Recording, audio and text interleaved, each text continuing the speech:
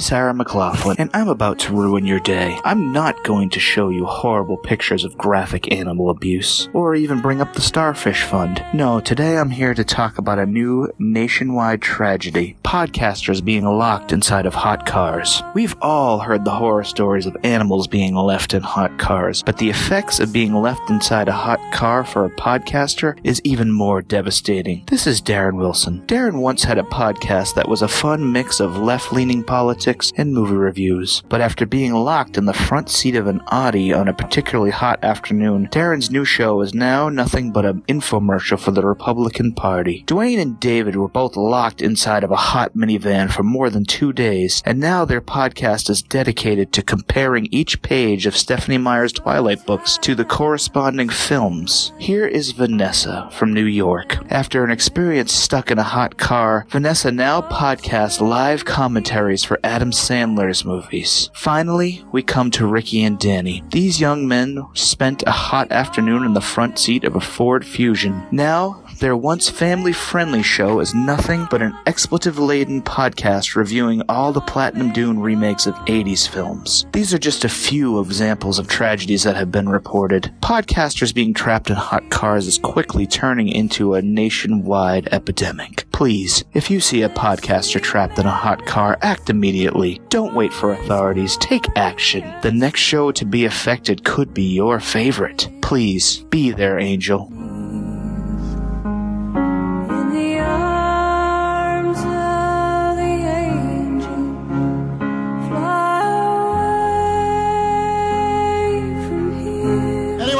Dead or from another plane of existence would do well to cover their ears right about now. Garbage people. Cinema psyops. My personal view is that it's nauseating, disgusting, degrading, ghastly, sleazy, prurient, voyeuristic, and generally nauseating. They are unbelievably nauseating. They are the antithesis of humankind.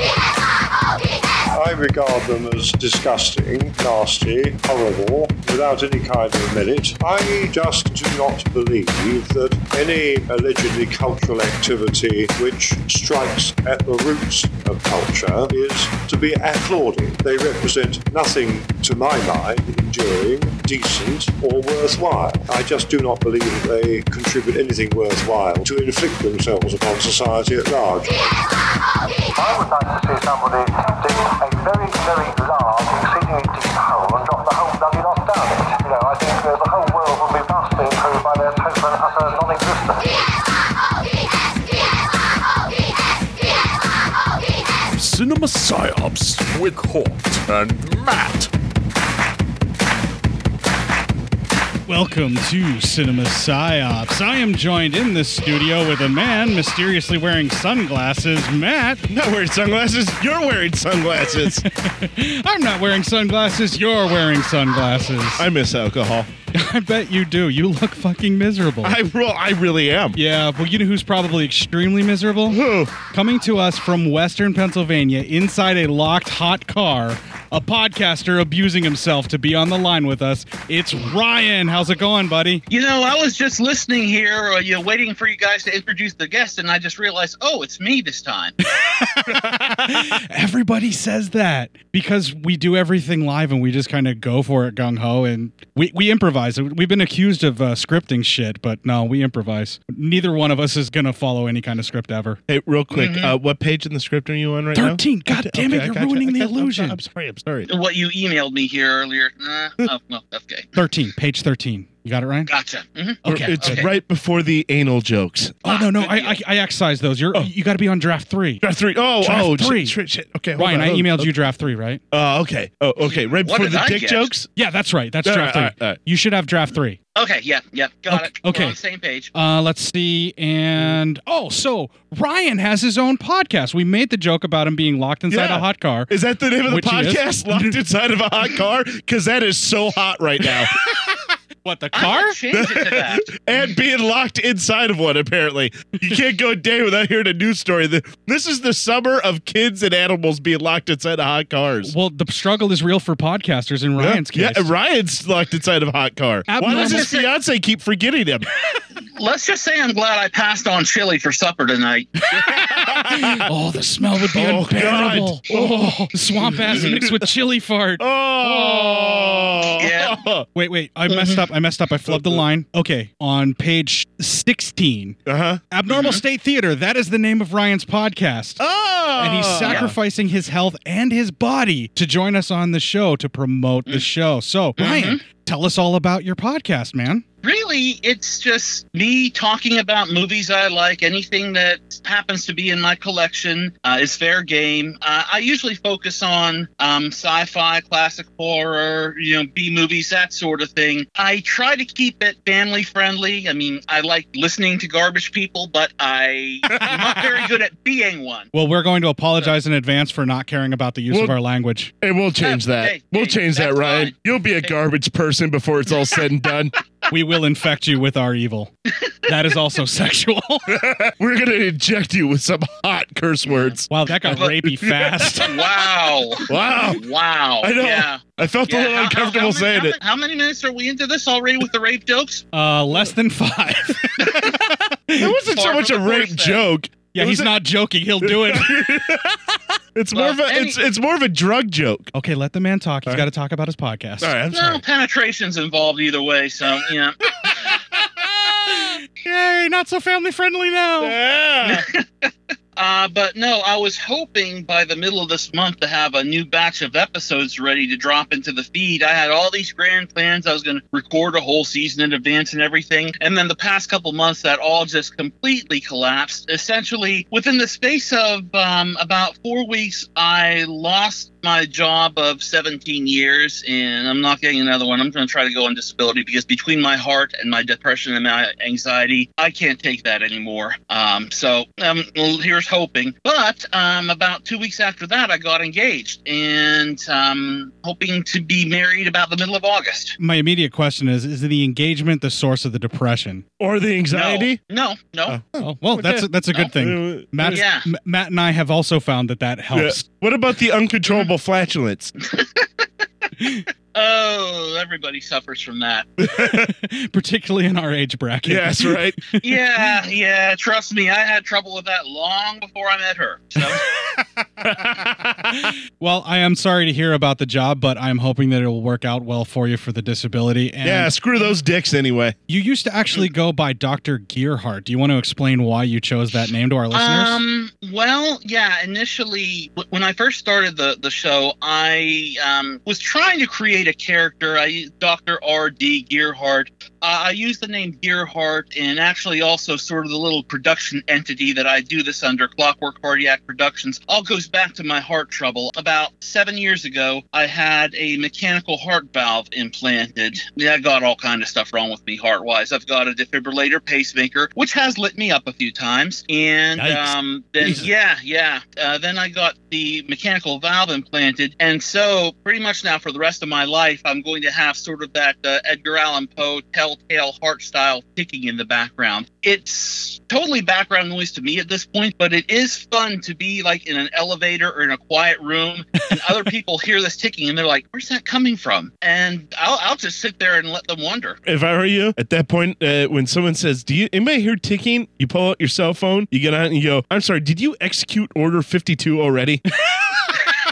In this environment, that's dangerous. Yeah, I know, right? Yeah. I have no sensibilities about this whatsoever, so don't maybe take my advice. Okay, so you're technically a cyborg, right? Because you have a mechanical heart valve. Yes, sir. Yep. That's badass. All right. Mm-hmm. I like to say I'm the most steampunk guy I know. Now, if there's actually steam coming out of you now. In this hot car, it just might be. Yeah, it might be. We're going to try and make the episode quick for you just because of that. We're going to try and not hold you to. Of course you won't. Here's where Matt gets on a soapbox diatribe about healthcare. About something. About healthcare or some shit, yeah. And by God. How can people get their hands on Abnormal State Theater? Where is it available at? Well, right now it's available through iTunes. I've gotten, over the past 2 years, it's been very inconsistent, but over the past 2 years, I've gotten 9 episodes and a few like little mini-sodes recorded as well. It's available on iTunes. I'm hoping to get stuff migrated over to Podbean so I can start, getting some decent art with the podcast, because right now it doesn't seem to be using the picture that I initially had loaded for it. And, just kind of getting that a fresh start there, because as I understand it, places like Podbean, you just give them the picture and that's it, because I tried through FeedBurner, it just didn't seem to want to work. So, you can tell I'm not totally very experienced with all this. For it being just an occasional hobby thing that you do, you actually produce a really well done show. And that's one of the things that I definitely said whenever I found your show. I think you migrated towards our page and became a member of our group, and you found us, and then we just started conversing from that because... Yeah, and you gave me a lot of good advice. I don't know about that. I incorporate a lot of what you told me. Or gave you such great advice, like, listen, wait till the hottest part of the summer, then get inside a lot car, and then do an entire podcast inside that lot car. It's going to be gold, baby, gold! I said for total audio isolation, you got to get yourself in one of those 1920s refrigerators in the middle of summer. Do you have access to a coffin? Okay, this is what I want you to do. Dude, seriously, they make the best sound barriers. I want you to get inside that coffin, pay a couple guys to bury it 6 feet under. Don't forget to remind them they have to unbury it. Within 2 hours or you're definitely dead. Or you're definitely going to be dead. We're going to call it the 2 hours or you're dead podcast. Poor bastard. That's the problem. I'd be screwed to begin with. Here in Fayette County, you give them the money and they're gone. They just leave you in the coffin. They don't even bury it. Yeah. Sucker. They got paid. All right, so it's out there on iTunes and it's available. Do you have it set up for Stitcher and everything else like that, or? No. I really need to do that.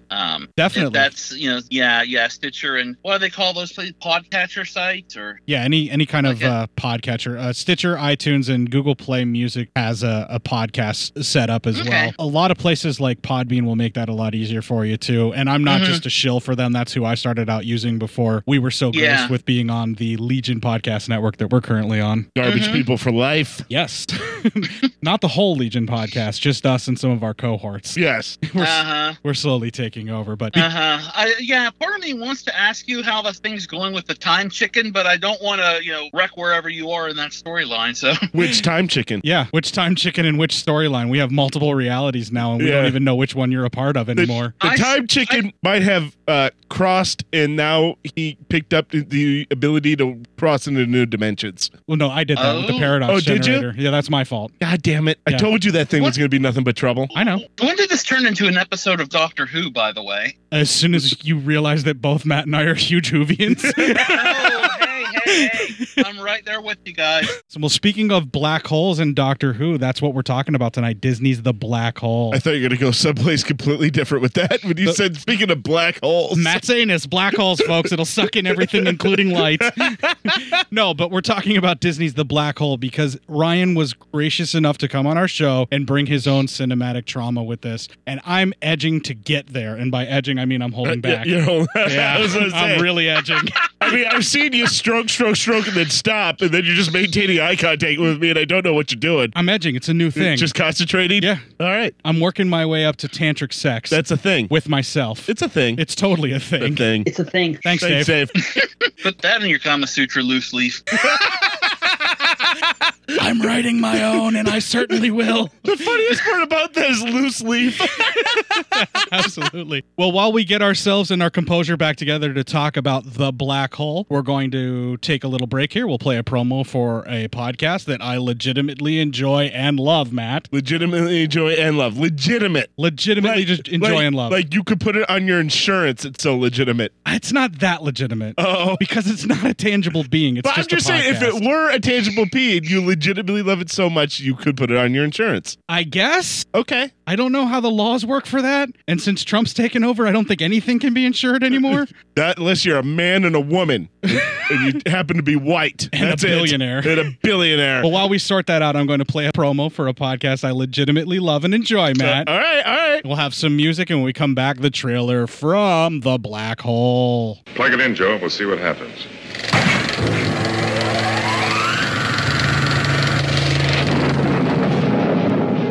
They come from the bowels of box office oblivion. Well, it's big and terrible. A race of films unknown and unappreciated by all but the most warped and abnormal film geeks. It's not natural. And now, one man with an overgrown video collection and no social life brings back these forgotten classics. Come to me, Golem. Sometimes to his delight, and sometimes to his regret. Are you out of your stupid rudder skull, you dumb man? Can your mind handle the bizarre offerings of abnormal state theater? No, you are going to get it. Oh, you are going to get it. Presented monthly by Clockwork Cardiac Productions. When we return to our planet, the High Court may well sentence you to torture.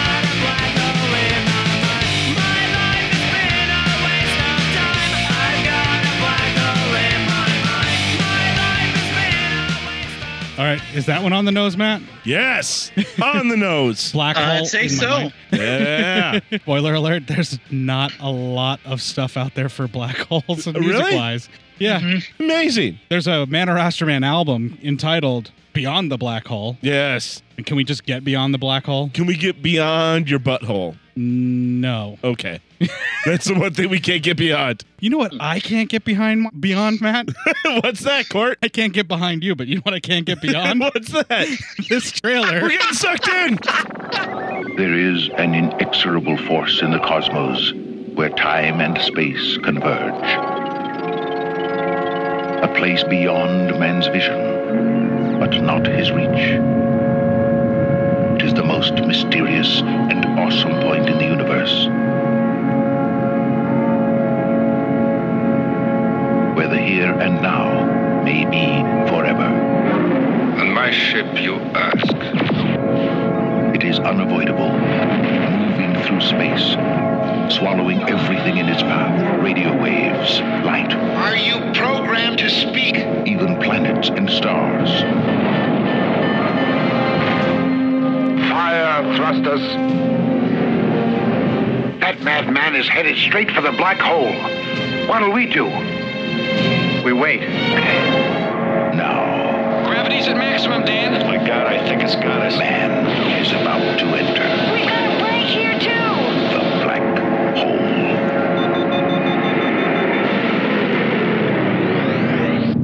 A journey that begins where everything ends.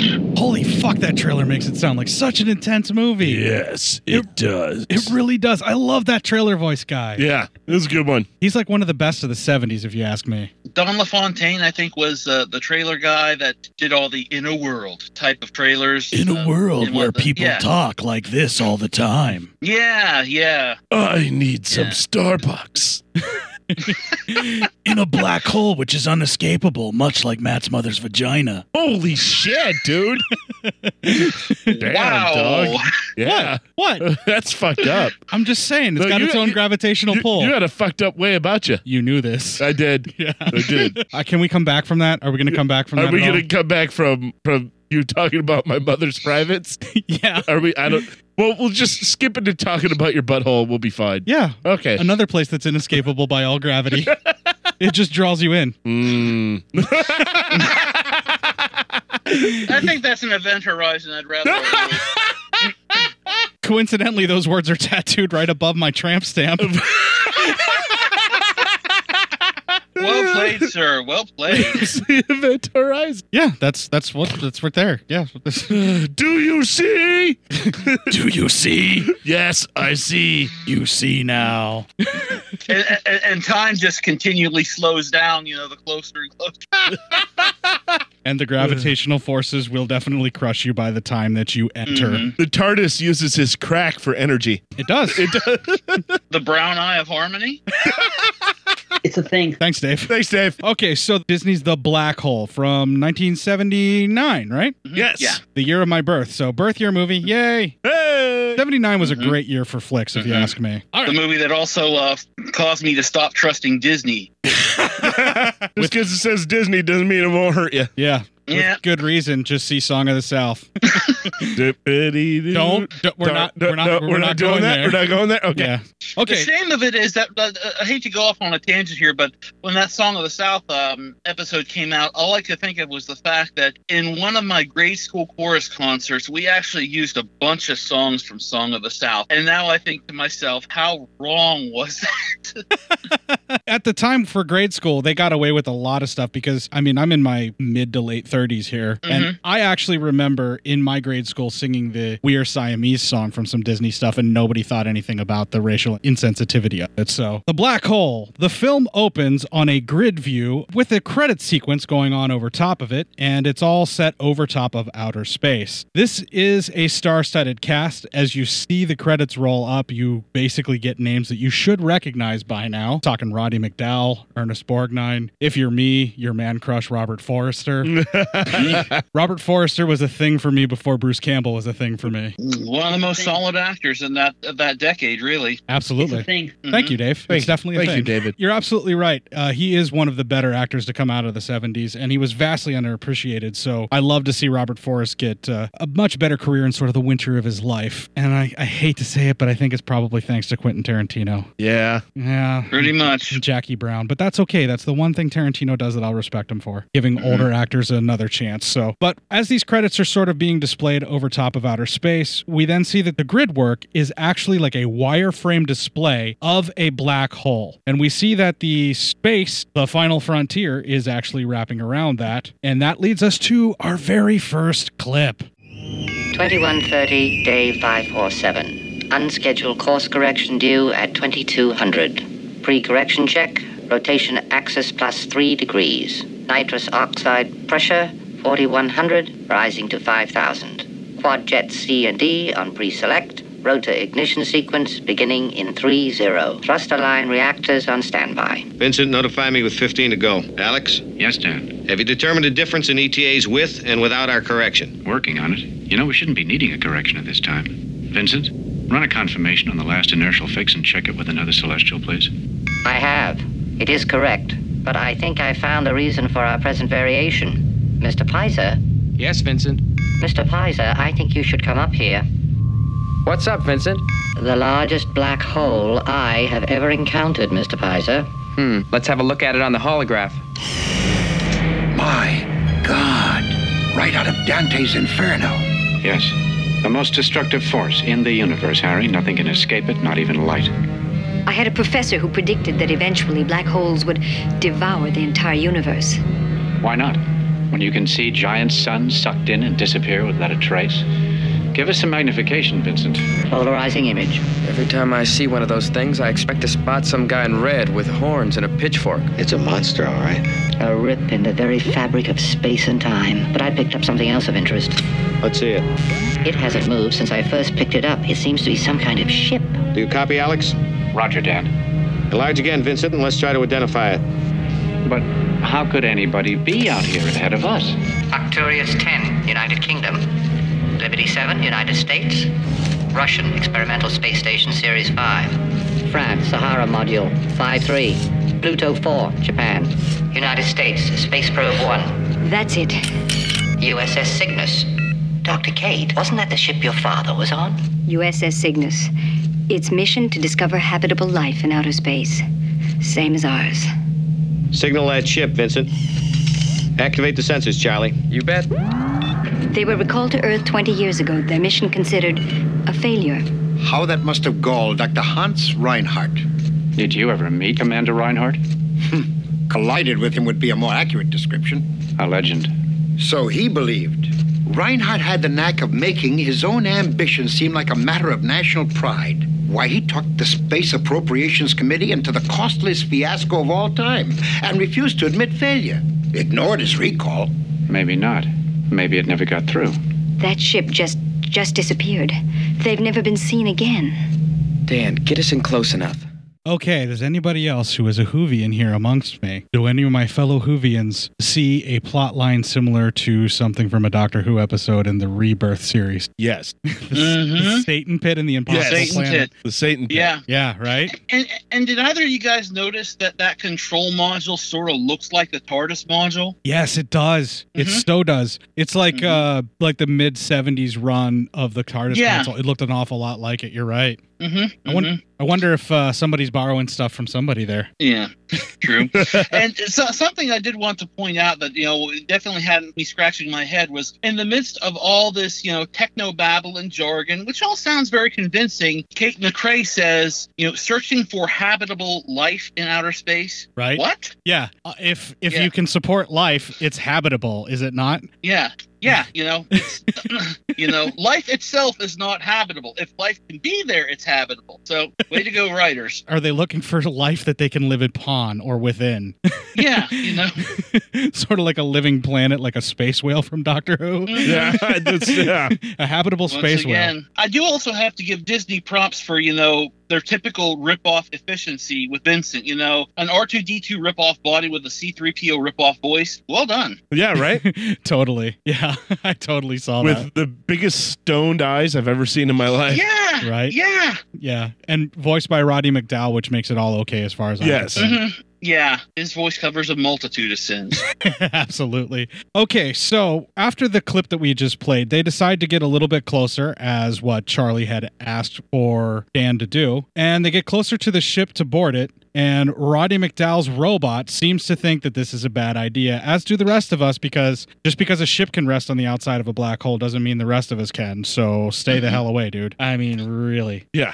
Okay, there is a justifiable debate that occurs after this as to how the derelict ship can actually sit outside of the black hole so effortlessly for so long, especially if it's derelict, which also sends all kinds of warning signals to them. They decide that the need to know outweighs the danger of actually finding out. And so they go off to explore. This is how horror movies get started, kids. Yes. Even if it is in space. You're not supposed to go looking at things you're not supposed to go looking for. And when it's the most nefarious thing that is in outer space exploration. Yes, the black hole. Which not even light can escape. You stay away from it. Yeah, you go, hey, look, biggest black hole. All right, we'll mark it. It's in this area of space. Let's just keep on rolling.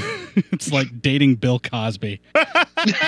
You don't want to do it because it has a bad reputation. But eventually it's gonna happen. Whether you want it to or not.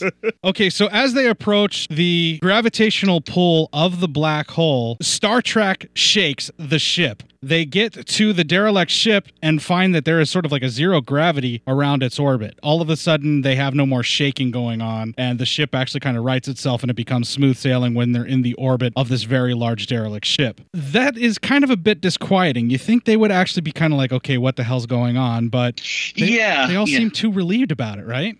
Well, I don't know. I mean, the captain, through the whole thing of, we're being sucked in, ice water in his veins. Just seems like another day at the office. Well, the captain, being Dan, played by Robert Forrester, is too much of a man to admit that he might be just a little bit afraid. But then again, he's also a pilot, and this is something that nobody's really ever done before. So navigating the outside of a black hole is probably something he's into trying. Yeah. Yeah, true. Just saying. Stuck in space with Norman Bates as well, so what's the worst that could happen? Yeah, when Norman Bates is a member of your crew, keep the dresses away from him.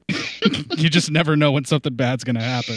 All right, there is then an incredible special effects shot after this of the derelict ship when it kind of goes underneath and passes right underneath the ship to go to the other side of it. That was amazing. They did an excellent job there. Yeah, it's beautiful. Still to this day. I mean, the model shot or however they pulled this off with the green screen and everything in the background, it still looks terrific, even in high def. I was very impressed. It's like an old abandoned cathedral in space. Also, that first pass they make. Also reminded me of yet another movie that was made considerably later than this, Event Horizon. We already joked about it. Mm-hmm. But the overall look of the Event Horizon ship, when you mentioned the cathedral, that's what they were striving for. And I really kind of think they were like, well, let's do the black hole, but let's make it an actual horror flick. Yeah, I think so.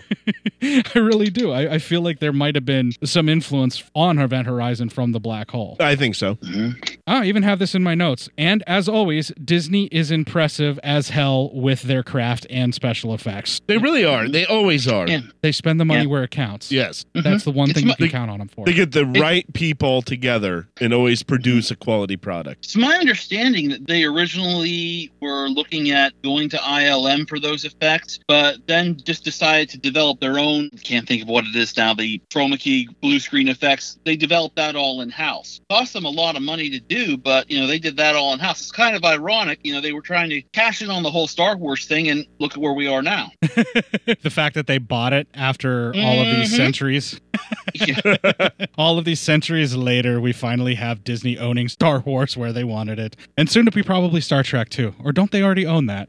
Fuck, they own everything. Actually, they own you. Yeah, I was going to say they actually put in a contract and I sold out to Disney. Oh, did you? They wanted me to stop talking trash about their racism. I kept wondering why we have this big electric Mickey Mouse sign up. Well, there's that, and they're giving me free room and board for a week in Disneyland, so... I sold just out. why we're having to wear the Mickey hats? Yes. Okay. Actually, no, that's Every my man kink. has Is his that your price. kink? That's my kink. That's my fetish. Instead of podcasting in a hot mobile like a friend of ours that we will not name, I'm podcasting with a Disney hat on and nothing else. I really think, is this like smell-o-vision? Because I think I got the whiff of it. No, unlike him, I actually ate chili. Oh, no. Okay. I am happy I'm in this car now. I also wanted to mention, too, the score on that scene, whenever we're actually getting this really impressive effects shot, is really excellent. It's masterfully done, and I was really enjoying the way that they put everything together. Basically, if you John Barry. Yeah. John Barry. He, around this time, he did a bunch of sci-fi scores. He did this. He was like the main composer and conductor for the James Bond film. So he did this. He did Moonraker around that time. He did Star Crash, believe it or not. And if you listen to those three scores, you can hear a lot of borrowing going back and forth. I actually, now that you mentioned it, I can see what you're talking about, just trying to picture it in the top of my head. But yes, I just wanted to kind of mention that the way that all three things are put together here, if you give the film a shot up until you actually see this derelict craft where they are traveling underneath it through the black hole, if you're in on that point, if all of that stuff works for you, the effects, the music in the background, and the dialogue that I played here that kind of establishes the danger that they're in, because even though the film itself ignores the science of a black hole, a lot of people may not know just how dangerous they actually are. Yeah. And I think they actually do a great job with that clip talking about how they expect a red guy with horns and yes, exactly. all of that stuff, like how they expect a black hole to be so ominous and evil. They give it the gravity that it deserves. Oh, God. Jesus. Saw what you did there. I'm dead inside. Well, that happened before that joke. Okay, so the gravity finally catches up with them again, and we get more Star Trek camera tilts and shakes. This is occurring as they actually cross the other side of the derelict ship. So when they start removing themselves away from the gravitational pull of that ship, that's when their ship actually starts getting messed up again and getting pulled at. They fight, but are dragged toward the black hole as Vincent is forced to go out, he makes the decision to go out to do a ship repair because one of the hatches busts open. They're losing oxygen like crazy. Their life support systems get damaged. The gravitational forces from even this far away are basically pulling chunks of the ship away from what it looked like. Yeah, it's totally safe. They should go in closer. Get a closer look. At a black hole? Yeah, why not? Yeah. Forward shields on, Captain. It's kind of like putting your eye down at a glory hole in a bathroom. You never know what's going to get stuck in there.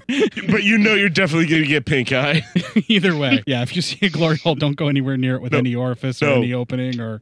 In fact, if you see a glory hole, you just turn around, you walk out. Yeah, find another stall. Find something else to go. I mean, piss your pants. Unless you're into that sort of thing. But just remember, super gonorrhea is a thing now. Yeah, so it's you want a to thing. stay away It's from a that. thing. Yeah, it definitely is. It's a You thing. can't be accused of not knowing what you were doing going in. It's exactly how I say it. Just every remember, night. kids, gonorrhea is kind of not curable anymore. So, so have a good day. Yeah. Wrap it up. Or make sure someone else wraps it up, whatever side of the glory hole you happen to be on. Yeah, no more fancy methods of birth control like pulling out. You have to be really careful now. During this, the rest of the crew does try to repair the lower decks that were damaged as well. When the pilots can't communicate with Vincent, one of the crew actually uses her ESP, and her name is Kate. Now, I didn't quite get this at first. I was like, okay, how the fuck does she have ESP? Are they going to explain it later? Do they even say anything now? And then at some point, I'm like, you know what? They're in a black hole in space and they have anti-gravity. I'm going to push the I believe button on ESP. Yeah, okay, I would say. Yeah. Gives you a little perspective, yeah. Yeah, I'm like, okay, fine. We'll let it go. That'd be like watching Star Wars and looking at like a lightsaber fight and then going, hey, wait, how did that guy do a force push? That's not a real thing. You're watching a lightsaber fight. Time to go ahead and just press the believe button. I would have said force push and then lightsaber the backwards because the one's more ridiculous than the other. The force push is more realistic than the lightsaber? It's more ridiculous. Oh, that's what I meant. Well, the whole series is ridiculous. It doesn't matter. You're a son of a bitch. That's for all that nashy shit a couple weeks ago. You're a son of a bitch, and I will see you dead and buried, sir. Yeah, now who's getting his buttons pushed? God damn it. Depends upon which trilogy you're talking about. Ah, I got a point. He's talking about all of them. Yeah. What what it is. Except for maybe Rouge One. I really like that one. Rouge One. Okay, well, fuck it. That was. Well, that's how I spell it. That's what I heard. Okay, so Kate uses this ESP, and what I love about this is Vincent actually uses the fact that he's communicating with her to talk smack indirectly to the captain, which is Robert Forrest's character. I immediately am totally in love with this sassy-ass fucking robot. I love Vincent right there. He's outside, he could possibly die, and he uses the one means of communication to talk shit to the captain. Hell yeah. Totally into that. Ballsiest member of the crew. Absolutely. Big brass balls on that robot. But he has a lot of carbon scoring for a droid. That just doesn't make sense. At least he's plenty of action. Well, he's Vincent, man. Of course he's going to. All right, so we're not even 12 minutes in, and there is lots of sci-fi action and all sorts of shit just going nuts and being thrown at us. This film automatically draws me in, and here's the part where I confess, guys. First time I ever saw this film was doing the review for the show. Yeah. First time I ever watched kidding. it. I've seen parts of it before. I've watched parts of it, and I've caught parts of it. I as a kid remember here it and there. only because I remember that robot. Vincent? Yeah. Yeah. And I got to say, as an adult watching it, it actually drew me in and got me interested and got me really into it. It's a good movie. At the 12-minute mark, I'm like, holy fuck, what a great choice. Yeah. And that's before I even knew anything else about the film, which we're about to reveal. Okay, so Vincent secures the hatch, and I think he ends up welding it down or doing something like that. And they are still losing a ton of oxygen, and somehow Vincent's tether to the outside gets broken, and he cannot hang on himself with the little robot claw that he has anymore, and then he kind of ends up floating away towards the black hole, but he uses some kind of a grappling magnet. I don't know how else to put it. It looks like it just magnetically sinks to the ship, so I guess it's a magnet. What else would you call it? I don't even know how the fuck magnets work. Magnetic harpoon. That sounds so much better. I like that. Magnetic harpoon. That's badass. All right, so he uses that magnetic harpoon to save himself, and the movie doesn't really give you a whole hell of a lot of time to even catch your breath at this point, because all of this is just kind of going all at once. Because as soon as the crew are actually a safe distance from the black hole, the derelict dark ship that they were passing under lights itself up like Christmas, and that actually leads us to our next clip. You got a picture down there? There are people on board. Just a shadow, Kate. Enlarge, please. There are people, Alex. I know it. I feel it. Docking elevator coming up. Wonder why they didn't roll out the red carpet earlier. I don't know, and I don't like it. But they're calling the shots, and we've got to repair this craft. Dan, I'm sorry I blew my stack. I guess we all have a soft spot for the little guy, Charlie. Yeah. All right, let's bring her in. Okay. We have gravity. Nice work, Vincent. Out of the frying pan, hopefully not into the fire. Are you all right, Vincent? Nothing a hammer and a little metal polish can't fix, thank you. Look like we'll have to go to them. Charlie, you'll stay with the Palomino. But you need everyone that's got Charlie, Don't worry, Mr. Pizer. They also serve who only stand and wait. Vincent, were you programmed to bug me? No, sir. To educate you. When I volunteered for this mission, I never thought I'd end up playing straight man to a tin can. This place looks as if it hadn't been used for years. It's eerie. I feel like 1,000 eyes are watching us. Vincent! Charlie, do you read me? Vincent, are you all right? Weapons destroyed by laser fire. No injuries. Hold your position. Vincent, are you sure you're all right? Down, but never for the full count, Dr. Kate. So much for the friendship theory. Come on, Harry, they could have killed us if they'd wanted to. Yeah, sure. Okay, so they boarded the ship, and immediately upon boarding the ship, Esoteric out of nowhere laser just disables everything on them. It destroys their weapons. If you're going to build the ship, isn't that how you want to build it? Esoteric out of nowhere lasers? Yeah. Yeah, that's the kind of self-defense you want. Yeah, of course. I need to put those in the lab. Probably.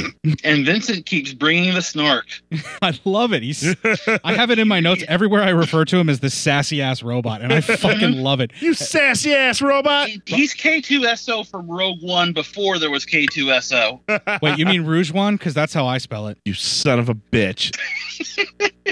All right, so during this, they are led through the ship by doors just spontaneously opening, and then once they go through, closing behind them. And it basically directs them through the ship and where to go. We see a couple of what I have written in my notes as Crimson Vaders, because they look an awful lot like Darth Vader's. Yeah. And then the Crimson Guard just kind of mixed together. Yes. I think that was intentional. Yeah. Oh, yeah. Oh, I mean, come on, you got to cash in a little bit of that Star Wars action when you can get it. Yep, absolutely. Until you can afford to buy the entire franchise from the bastard. Many years. And then make better movies than he ever did. Yeah, well, hey. I'm talking Rouge One here because that's how I spell it. You're happy that I'm talking good about the movie, but you're not sure how to take that I said bad things about Lucas. Yeah. No, Rouge One was really good. It was, it was good. Yes, that's not. I'm not arguing with you that Rogue One wasn't good. Wait, Rouge One? It's Rogue One. Let's shut up. Okay.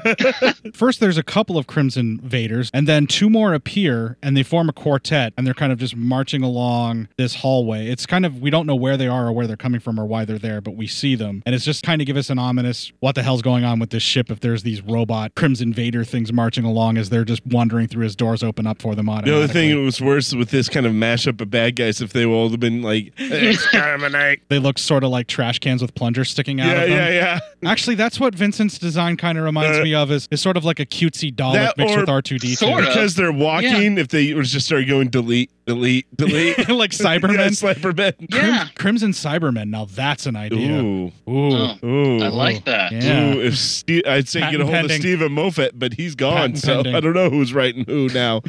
Literally, who's writing who? Who's writing who? And who's out first? What's on second? Third base. Third base is on second. All right, so these guys each have two guns, and the two guns that they're holding look like they have like a pair of barrels. Like there's two barrels per each gun. Yes. That is the most American space gun you could ever make, unless it's like a six-barreled, like one-handed gun. If you had Trump watch this, he'd fervorously masturbate to it. Probably. Pull on that little Cheeto puff he's got. Except the NRA would probably not be all for this because, they can't sell refill bullets. That's all lasers. Yeah, it's all lasers. And it's hippie shit because it's probably solar charged. The NRA would be so confused. Well, it's a gun and it can kill things, but it's solar powered. I don't know what to do. It doesn't make a loud bang and it's not inconvenient. But it still killed a guy. It's deadly, but it's green. What? I don't like that. I like it, but I don't like it. Then their head just poof.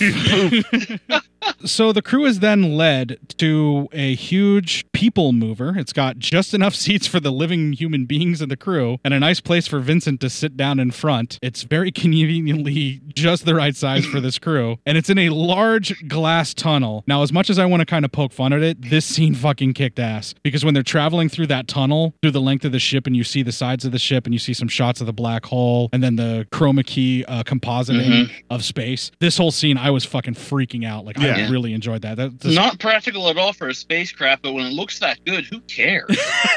It would be practical for like a spacecraft that is its sole purpose is like a greenhouse in space that you could pick the stuff up from like greenhouse in space. space. But then again, who wants to write about a greenhouse in space? Who wants to write about a greenhouse in space? Who's interested in that? I don't know who will want to read it, but Nicholas Sparks wants to write it. Okay. It's going to be the weird book, and then somehow it's going to be made into a movie. And I don't know, what's an actress who's popular right now and want to star in it? Lawrence still? What? Jennifer Lawrence is Jennifer Lawrence and Bradley Cooper want to star in it together. It won't be Bradley Cooper this time around. Oh, yeah? They're going to put Chris Pratt in it. And There you go. There, It'll be Chris Pratt and Jennifer Lawrence in space again, but now it's in a greenhouse. And slightly less rapey than the last time they were in a movie together. Yes. Thank you. Please. Thank you. Exactly what I was going to say.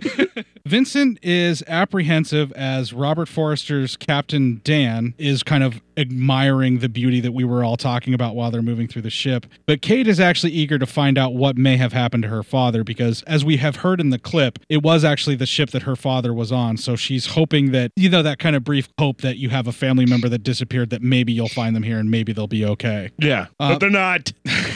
Spoiler alert. Spoiler alert. And here I have it again. Vincent is also a sassy-ass robot once again this whole entire scene. And I wrote, he is my kind of bot. So here's where I declare it right there in my notes. Okay, so they arrive at what looks like an observation deck of some sort, and it is manned by robots and lots of them. They explore as a Crimson Death bot hovers over them with a rotating blade claw hand. Now, this is the first appearance we have of our robot Maximilian. Yep. And my gosh, is he intimidating looking. Mm-hmm. He's like the Crimson Guard turned into a flying Dalek. Yes. Kind of. Dalek. All he needs to say is like exterminate. Yes. He also reminded me kind of the ominous presence that he has. He reminded me a little bit. It came out a lot later, but Saturn V, the robot Hector, how he's just kind of ominously standing there all the time and just kind of this soulless thing that wants to kill you. It reminded me of that. Because I watched Saturn V a lot as a kid, so that's what popped into my head. I know that Saturn V came out later than this, but okay. So Vincent continues to sass the Crimson Deathbot. I love this where he's like, "Oh, you're a big fucking bully. Well, here we go," and he just starts talking trash to him, and he immediately puts himself in between his crew and this robot, which is named Maximilian. And Maximilian is ordered to shut down by the only living person left on the ship, and that leads us to our next clip. This is the story to end all stories, Harry.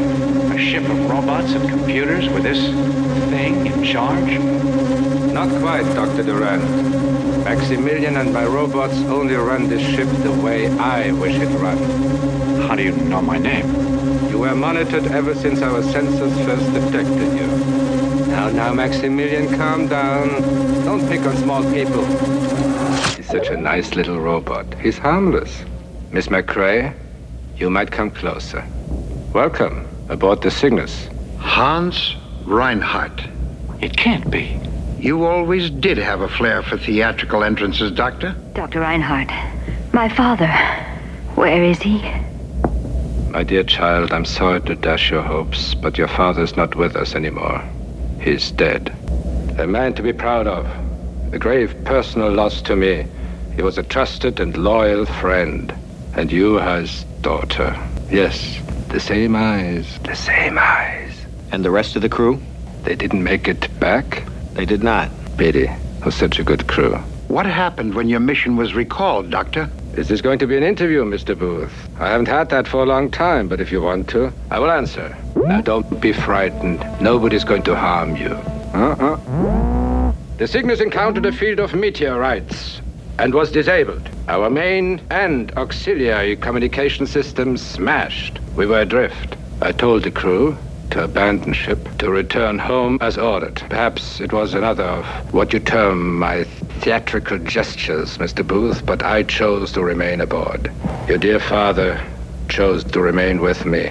We never knew what happened to the others. You've lived out here for 20 years? Alone? 20 years? 20 Earth years, but I didn't live exactly alone. I've created companions of a sort. They look a bit medieval, but I'm a romantic. Ah, Mr. Pizer, come in, join us. Thank you. Have you met the Goon Squad? Goon Squad, nice. I'm Hans Reinhardt. Forgive this little incident, but you were disarmed for your own safety. Dismissed. My robots are programmed to react against any act of aggression. I assure you, none was intended. I'm glad to hear that. Please, Consider yourselves my guests. We won't impose on your hospitality, Doctor. Just long enough to repair our ship. And then we can offer you the means of returning to Earth, Doctor. What makes you think I want to return? The Cygnus is in danger of being destroyed here. Yes, your captain was worried about that too. One step too far, and we are done. But there's no cause for alarm. We developed anti-gravity forces to maintain our position. It's what you might call a Mexican standoff. If you were monitoring us, you must have picked up our signals. That's right. You failed to reply. Did I have to reply? Charlie. Slight communications problem. Maximilian will take you to requisition whatever you need to repair your ship. In the meantime, you and Dr. McRae will get enough information to make your mission of historic importance. Back off, Vincent. Not until he does. When you're nose to nose with a trash compactor, you cool it. Now, what does that remind me of? Oh, yes, David and Goliath. A classic confrontation. Only this time, David is overmatched. Call him off, Reinhardt. I said call him off! On my ship, you ask, Captain. Indeed. Please, call him off, Doctor. Maximilian, remember, these are our guests. Now let him in. Show that you have good manners. That's a good robot. Communication problems aside, he took an awful long time to show any lights. Be careful. I know. Those other robots aren't any friendlier than Dr. Frankenstein's monster. The bigger they are, the harder they fall. Maybe you should have smiled when you said it, Vincent. All right, so after this, the theft of the ship is confessed by Dr. Reinhardt, and Captain Dan and Charlie and Vincent are led by Maximilian to be able to repair their ship. Reinhardt reveals he has found a power source that could power all of Earth indefinitely and allow for the colonization of space when they are searching out habitable life. Yes. Good luck with that search. Right there in that scene, it really reminded me kind of the Disney 20,000 Leagues Under the Sea, where Captain Nemo, introduces Professor Aronnax to whatever he had powering his vessel. My guess is nuclear reactor, but at that point, I'm thinking this is so 20,000 Leagues Under the Sea in space. Yeah, totally. I see that now. I wasn't really thinking that, but Reinhardt does have that sort of dangerous, on the brink madman thing that Nemo has going on, where he's experimented beyond, and it becomes this whole thing where he's enticing yet another scientist. Totally. Geez, I didn't even see that. That's awesome, man. All right, so while Captain Dan is traveling back to the ship, he sees black bots walking like a funeral procession and somebody forgot to reload the batteries. If should have got Duracell, that or Energizer. Yeah, that's what the rabbit will tell us. That's the fucking rabbit. Yeah. Wait, you fucked the rabbit? No, you don't fuck the rabbit. That's that because the fucking rabbit? Okay, so the rabbit does the fucking. Because it keeps going? Yes. And going? It is. Oh, makes sense. Yeah. All right. There you go. Energizer bunnies. They keep fucking. Yeah. I guess. Okay. Isn't there a sex toy called the rabbit?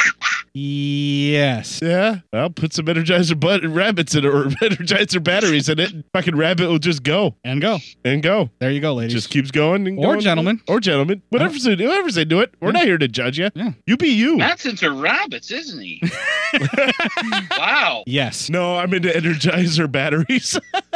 He's got 3 of them shoved up his ass to light himself up like Christmas. I need something, man. I stopped doing drugs and I don't drink right now. I need something to do. Whatever floats your boat, man. Or gives you a charge. Listen, I won't take this from a guy who locks himself into a hot car to do a fucking podcast. Yes, you will. Because I will mute your microphone. The captain sees this funeral procession that we were talking about and starts exploring the abandoned private quarters of the ship. He's going into all these various rooms where people had once been, but all their stuff is still there. This stuff gets really creepy, kind of ghost town feel. So first you have like Captain Nemo in space, and now you have sort of like exploring an abandoned building or abandoned house or abandoned town in space. Ghost town. Ghost town in space. Kind of like Muppets. Yeah. Mary Celeste, sort of. Yeah, there we go. Like a ghost ship in space, too. Yeah, Ghost ship in In space. While he's looking around the abandoned private quarters area of the ship, he then sees something launched into the black hole by this sort of funeral procession of robots that we saw earlier, which, you know, nothing weird or eerie about that. What's supposed to be robots gathering together in a funeral procession to launch one of them into a black hole. Nothing's wrong with that. Nothing weird about that at all. Nope, nothing weird. They cut from this to Ernest Borgnine, which is probably the most terrifying thing in the film. Nothing weird about that either. Nope, not at all. But it's his character goes moseying into a dome of some sort and gets snubbed by the robot running things. You know you have failed your fellowship role really badly when a fucking service droid will ignore you. Yes. Yeah. It's not for lack of trying either, because he's looking down. It's like, can you understand the words that are coming out of my mouth? And the droid's like, that does not compute the words that are coming out of your mouth. But he's staring right into the dome and just like, basically, like you said, just right up in its grill on the dome and just kind of talking about it. And he still gets snubbed. The robot's just kind of running things and going by. So he starts monologuing to himself. He's like, well, fine, if you won't listen to me talk, then I'll just talk for the sake of talking. He follows the bot as it walks out and disappears. And that leads us to our next clip. I know what I saw, Charlie. Dan, nobody buries a robot. I didn't say it was a robot. Then what? I don't know what they shot out into space, but they did it with all the reverence and honor of a human funeral. Maybe Reinhardt lied. Maybe there are some survivors still alive. What do you think he's up to? I haven't got a clue. Well, whatever it is, he seems cooperative enough about getting us operable. A wolf remains a wolf, even if it has not eaten your sheep. Correct, Vincent. Sooner we blast out of here, the better. Whatever you say. Let's snap it up, Vincent. A pint cannot hold a quart, Mr. Pizer. If it holds the pint, it's doing the best it can. Thank you, Vincent. Fascinating. From a distance. Are you interested in black holes? How can one not be overwhelmed by the deadliest force in the universe? That long dark tunnel to nowhere. Or somewhere. These are exactly answers yet to be explored. You've defied the power of the black hole with your anti-gravity calculations. A stunning achievement, sir. You think so? Yes, I do. Thank you. I think, Dr. Durant, that you are a man who longs for a sense of his own greatness, but has not yet found his true direction, right? Perhaps I could find it here, if you're in no hurry for us to leave. Shall we discuss that over dinner? It's only dinner. Said the spider to the fly, I should be with you. Yeah, we'll be safer without you and Max trying to knock heads. I can handle that thing. Well, far be it from you to admit there isn't anything you can't handle. There are three basic types, Mr. Pizer. The wills, the won'ts, and the can'ts. The wills accomplish everything, the won'ts oppose everything, and the can'ts won't try anything. Well, do us all a favor, Vincent, and try to be a can't, especially where that monster's concerned. We need you, not another corkscrew.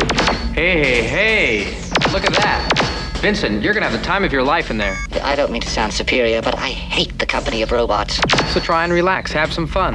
Remember what they say, all work and no play? All sunshine makes a desert, so the Arabs say. You'll alert me if you're in trouble, Captain. Why don't you go on in there and have some laughs, Vincent?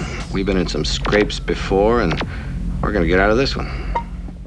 All right, so Vincent heads to the bot shooting range after this and finds out that the black bot used to be in charge until Reinhardt built that Maximilian bot. So he upgraded the security bot to this really deadly floating Dalek Crimson Guard mixture. Yeah, pretty much. That's what you got to do. Are you going to build one of those for the lab? No. Is this movie just like an idea for you? No. Are you going to try to make a black hole again? No. No. Okay. What do you mean again? Again, I mean first time. Right. Never tried that again. Never tried that first. The one time. No. Yeah. Never happened. It happened, but it never happened. I'm not saying that we did that. I'm just saying we did it. Okay, so Vincent asks the beat-up robot that we saw earlier if they ever went head-to-head, him and the black bot. That beat-up robot that's the same model as Vincent says it had, and he had actually won, but that's what caused this death bot to do things that he wishes he could forget or that he didn't. Something about whenever he thinks about it, he still gets chills or something. This is a very timid, very beaten-up robot. Yes. And I gotta say, Slim Pickens does the voice great for this robot. Uncredited, no less, but yeah, I did pick that out, that it was Slim Pickens. I don't even know who that is. He's a country music singer. Oh, huh. That was like the main part of his career. Oh, okay. But he's been in some horror films, and he's he's done no less than 2 robot voices. Huh. Yeah. When you guys ultimately cover Doctor Strangelove, because I'm sure you will at some point, you'll find out who he is. And also the Howling. You'll know him pretty well from that when we finally get around to the Howling. as well. Right. Mm-hmm. Yeah, but my favorite robot voice that he ever did is in Star Crash. I've never seen that either. Oh, you will. Okay. It's probably highly recommended. It's probably the one Star Wars ripoff that's way more enjoyable than actual Star Wars. Really? Yeah. Even better than the last Starfighter? No, It just does not care. Yeah, it gives zero fucks. It's an Italian ripoff of Star Wars. Oh, okay, well now I'm interested. Yeah, now we're talking. Now we're talking. Looks like Star Crash is on the horizon, folks. Yes, the event horizon. I can't wait. I'd love to guest with you guys for that one. All right, it's a deal, buddy. You can come back for that, definitely. Sweet. All right, so they cut from this scene of the robots doing the ships to the dinner party that was hinted at earlier, and that leads us to our next clip. Great many experiments are in progress aboard the Cygnus, gentlemen, some of them dangerous. I suggest in the interest of your own safety that there are no more unescorted excursions for the duration of your stay. Agreed? Sure. Good. Please sit down. Captain? Well, Mr. Booth, what's new on Earth? Well, I don't think it's changed very much since you left, Doctor. Nothing much ever changes. Same news, different names. You still writing for the same paper? The same. Still on strike? Ah, fresh mushroom soup, prepared from my own personal garden. I remember writing about the extensive agricultural station, large enough to supply the needs of the entire crew, wasn't it, Doctor? These days it's tiny, just enough for one person. Ah, naturally. Our wine and our spare parts are vintage, Captain. I hope they're satisfactory. We've had to modify a few of the parts, Doctor, but that shouldn't take long. We'll be ready to leave soon. Speak for yourself, Dan. I, for one, believe I have a great deal to learn from Dr. Reinhardt. Thank you. Our mission's finished, Alex. A toast to you and your companions, Dr. Durant, on the occasion of your visit to the Cygnus. Welcome aboard, Miss Kate. The only Earth people to know of my existence. And to you, sir, and your magnificent accomplishments. Tonight, my friends, we stand on the brink of a feat unparalleled in space exploration. If the data on my returning probe ship matches my computerized calculations, I will travel where no man has dared to go. Into the black hole? In, through, and beyond. Why, that's crazy. Ha! Impossible. The word impossible, Mr. Booth, is only found in the dictionary of fools. Are there any more like us left on board? I'm the last one. These upstarts think I'm some old freak. They still haven't improved on our model. Oh, you can't modify perfection. We're the best. Oh, Lordy. He wants a rematch. As an old Navy hero once said, damn the torpedoes, full speed ahead. He also said something about going in harm's way. All right, so after this, Bob, who is the beat-up robot, he finally introduces himself there, commences to do a shootout battle with the Deathbot that we saw earlier that used to be in charge and is trying to prove something. He's got that bro-bot, like, total insecurity thing going on where he's got bro. Yeah. Come at me, bro. Will you, what's so funny, bro? You think you can He's shoot definitely better than me? compensating. Yeah, he's overcompensating. He's like for something. Joe Pesci and Goodfellas of the robots. No, because Joe Pesci in Goodfellas was actually a badass. Yeah, but I meant overcompensating because Joe Pesci was always pissed about something. Well, he was overcompensating for how short he was in that. Yeah. This guy's just a big pansy. Go get your shine box, will you? Oh. Keep that motherfucker here! You keep him here! God, I can't wait till we cover that. No, I someday. know, right? Yeah. Oh, I just love how he triggered Court. Oh. Spoiler alert, Goodfellas is one of my favorite all-time gangster Same films. here, dude. Yeah. Oh, yeah. Oh, yeah. It's one of the best films ever. Okay, so they commence to do this shootout battle with the Deathbot, only to have the Deathbot totally cheat like a bro-bot would. Oh, yeah. See, I never built bro-bots because I just knew. No, yeah. Oh, man, listen, man, it's not cheating. You're not cheating. You're not trying. Come on, man. Come on, brah. You slip into bro a little too easy. Yeah, I know, right? Yikes. You were a frat rat. Yeah. Oh. It's the truth. All right, so the Deathbot cheats. He basically bashes into Bob while he's trying to shoot to make a miss, and so Bob loses, and then he states to Vincent that he would have just missed on purpose anyway to avoid yet another beating. He is totally a battered spouse in this film, this Bob robot. Oh, yeah. You feel so terrible for him. I mean, I don't, because he's just a robot. No, I do. Oh. Because I care more about about the robots in this movie than most of the humans. It's like Robert Forrester's character of Captain Dan, because it's fucking Robert Forrester. The robots. No. It's Vincent, Bob, Robert Forrester's character, because the humans are below both the robots. I gotcha. Yeah, and just because Robert Forrester is there because he's Robert Forrester. Yeah. The robots are better written than any of the characters, really. Right? And they're supposed to be just, these side characters, but they actually draw your attention. Much like the droids in Star Wars, I would have to say. I'm way more interested in what's going on with a lot of them, usually. Well, shoot, Maximilian's better written than most of the human characters in this, and he doesn't say a word of dialogue. Yeah, I'm way more interested in what's happening with Maximilian than anything with Ernest Borgnine's character, and it's not just because it's Ernest Borgnine. All right, so because of Bob's abuse that's been happening to him, our sassy-ass Vincent challenges the Black Death robot to a shoot-off. But before we can get the satisfaction of seeing that happen, they cut to Maximilian doing nefarious shit involving the probe that is coming back that we were referencing in the dinner speech. And they cut from that to the dinner once again, and because I'm too lazy to write out all the dialogue and explain it, that's our next clip. Your probe ship has only gone to the event horizon, Doctor, not into the black hole itself. How do you expect the Cygnus to escape being crushed by the force in there? I would assume that Dr. Reinhardt has created an anti-gravitational force field capable of withstanding that stress. Indeed, and I know you will say, Captain, that one mistake in navigation can be fatal. But I know exactly what I'm doing. The course I have chosen will take the Cygnus through at its optimum angle of rotation. The vortex will cause us to move at incredible speed, and that angle will slingshot us through. They cut from this to the shootout as Vincent shows off and pulls out a ricochet shot that takes out the Deathbot square in the chest. That was badass. He gets all of the little probe things that they're shooting at to get the targets. He gets them perfectly. They're like spinning around. The one guy's doing behind the back shots and missing. Yeah. And then Vincent hits everything while spinning in like a constant 360 and does a ricochet shot and straight up murders the Deathbot. Yeah. Fucking badass. I think he died more of embarrassment than the shot. This is nothing. It's but a flesh wound. It's the sadness. Much like Padme. He died of sadness. Yes. No. God, your comic timing was perfect, dude. Luke. Yeah, I'm out. They didn't contractually obligate me for anything else. I'm gone. Talk about a deadbeat mom. Oh. Well, when your dad's that burning anger guy. Yeah. Like a fucking pit of Sorry, lava. kids. Your dad smells like a burnt shoe wrapped in a dirty diaper, and your mom was sad. She died of sadness? Is this right? That's right. Joey! No! Sadness? Really? I gotta tell the kids that?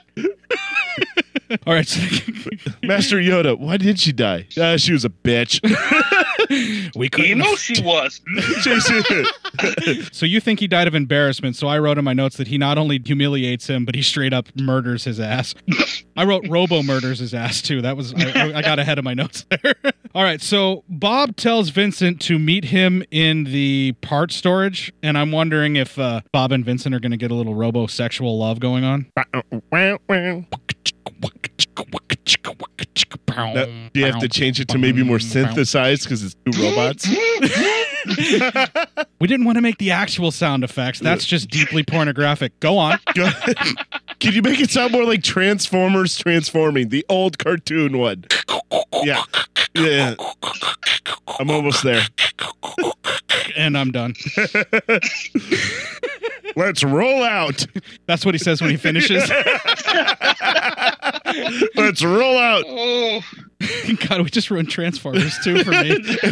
No, Michael Bay took care of that. Michael Bay did all he could to destroy it. He already fucking It's raped dead the and gone. shit. You ruined it in the one way Michael Bay could.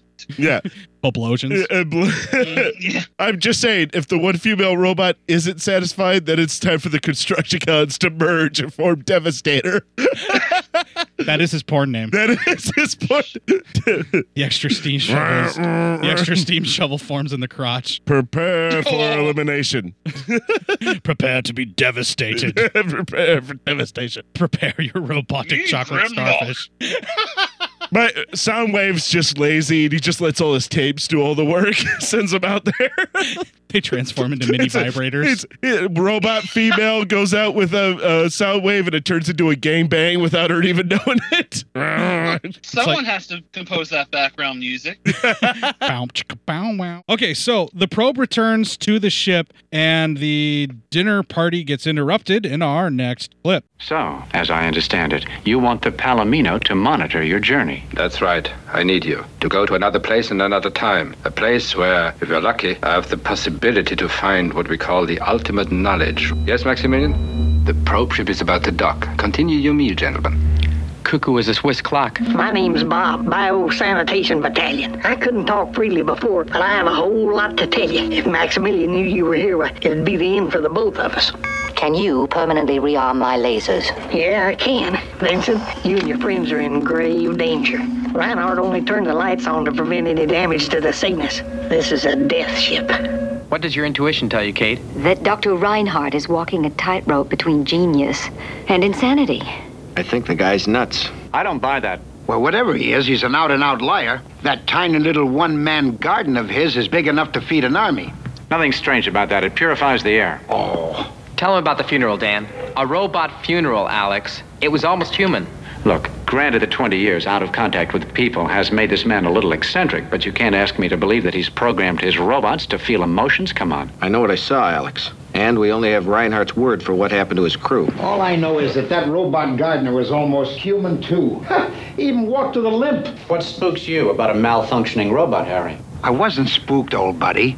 I'm just telling you that I had a gut feeling that I was looking at some kind of person. What are you getting at? That we make our apologies, say our goodbyes, and get off this ship as quick as we can. Oh, now wait a minute, Dan. Now hold it. Now, let's stop and figure this thing out. If Reinhardt has anti-gravity strong enough to hold him here, I figure he's got enough to pull away. So why not take this ship and Reinhardt back home? That's a long shot you're talking about, Harry. Oh, come on. You've got two scientific whizzes here to figure out the computers, and they can even reprogram the robots. And the three of us can handle Reinhardt and that pet monster of his.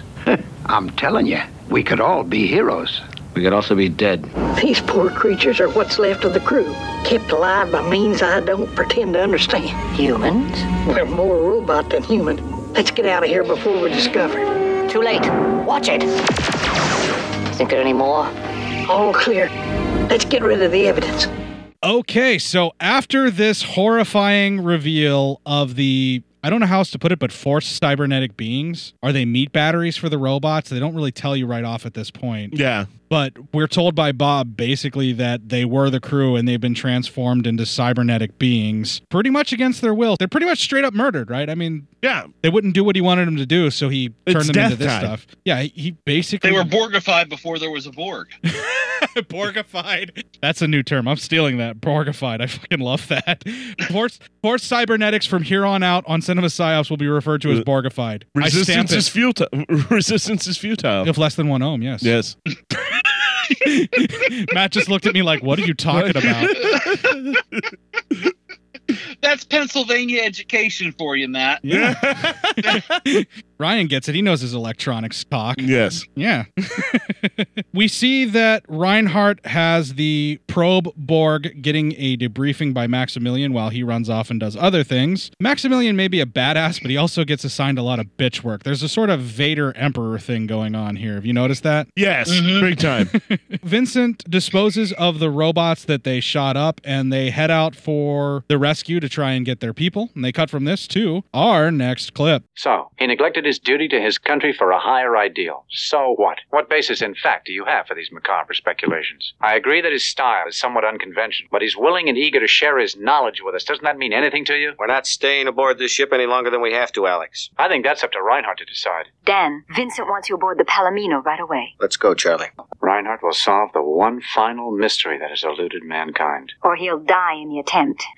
Alex, I'm beginning to feel you want to go with him. On a glorious pilgrimage, straight into what may be the mind of God. I do. And darkness was upon the face of the deep. The Spirit of God moved upon the face of the waters. What an incredible sight. I still haven't got used to it. Where are the others? They were recalled to the ship. Recalled? Didn't I say no more unescorted excursions? Where was your communication? The ESP you share with the robot. Extraordinary. Dr. Durant. Yes, Doctor? These are all my formulas I've compiled over the years. I want you to take them back with you and pass them on to others in case something might happen to me. You can depend on me. I also want you to monitor my flight. Stay as long as you can at the event horizon. There might be an Einstein-Rosen bridge to consider. I will. Believe me, I've been waiting a long time for someone like you to record this moment. Thank you, Doctor. Then I'm ready. Ready to embark on man's greatest journey. Certainly his riskiest. The risk is incidental compared to the possibility to possess the great truth of the unknown. There, long-cherished laws of nature simply do not apply. They vanish. And life? Life? Life forever. The officer the men trusted most was Frank McCrae. Kate's father. They turned to him when Dr. Reinhardt ignored the orders to return home. They tried to take control of the Cygnus. Reinhardt called it mutiny and killed Mr. McCrae. What became of the crew? They were captured by the Sentry robots and are still on board. What? Where? In the command tower, the power center. Robots, Mr. Pizer. Humanoid robots. The most valuable thing in the universe. Intelligent life means nothing to Dr. Reinhardt. Without their wills, the crew became things he could command. That explains the funeral. Right. And the limping robot you spotted. Do you mean to tell me that there's actually a human body under that clothing? Exactly, Mr. Booth. We can't just take off and leave these poor devils behind. Harry, looks like we're going to have to try your plan. What? And end up just like the rest of the crew? Well, if they couldn't pull it off, what chance do we have? Captain, the damage is irreversible. Death is their only release. That's right. For God's sake, Stan, we can't take on that mechanical army. Captain, I was forced to destroy 2 Sentry robots. The others are searching now. If they're found... Got you, Vincent. Charlie, start the countdown. Right. Vincent, tell Kate I want her and Alex back here on the double. Fix navigational course. You have achieved all this on your own, Dr. Reinhardt. And you would have every right to reject the request of a comparative stranger, but...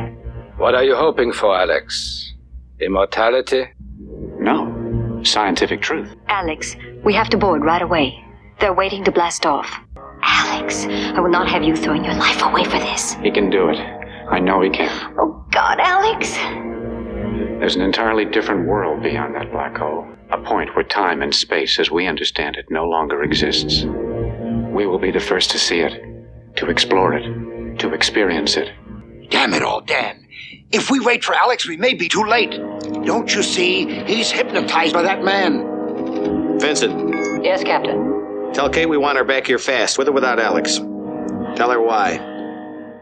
Kate is given the terrifying news, and Reinhardt orders the reactors on. They are all fired up, and Ernest Borgnine panics as Kate tries to talk Alex down from all of this crazy. Alex is so enticed by the ability to latch his wagon to the scientist's achievements, he's not even concerned with his own life anymore. He's been romanticized. Yes. Okay, now maybe this is just me, but did anybody else see sort of homosexual relationships forming between the robots and between Reinhardt and Alex? That's just you. Was I just reading too much into it? Yeah, I think so. Because it looked like Alex was really kind of in love with the doctor, like the way he was admiring him and all of that stuff. It's a classic, like, 50s sci-fi trope. There's always that scientist that's so enamored of gaining new knowledge and so on that he'll give anything up, including his friends. So his butthole is not off target. Then. No, he's more in love with science. He's more in love with science? It's science.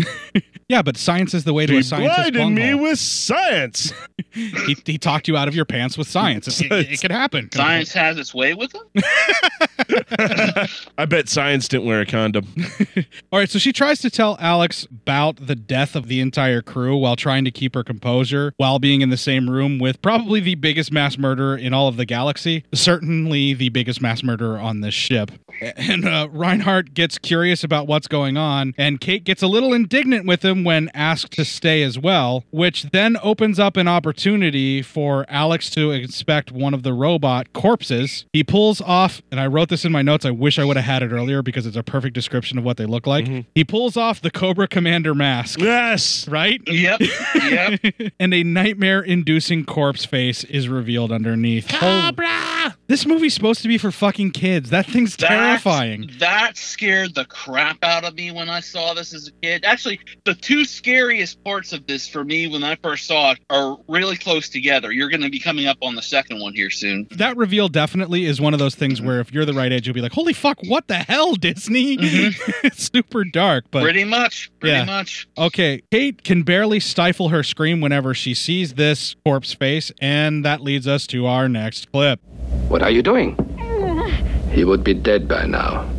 They all would be dead. It was the only way to keep them alive.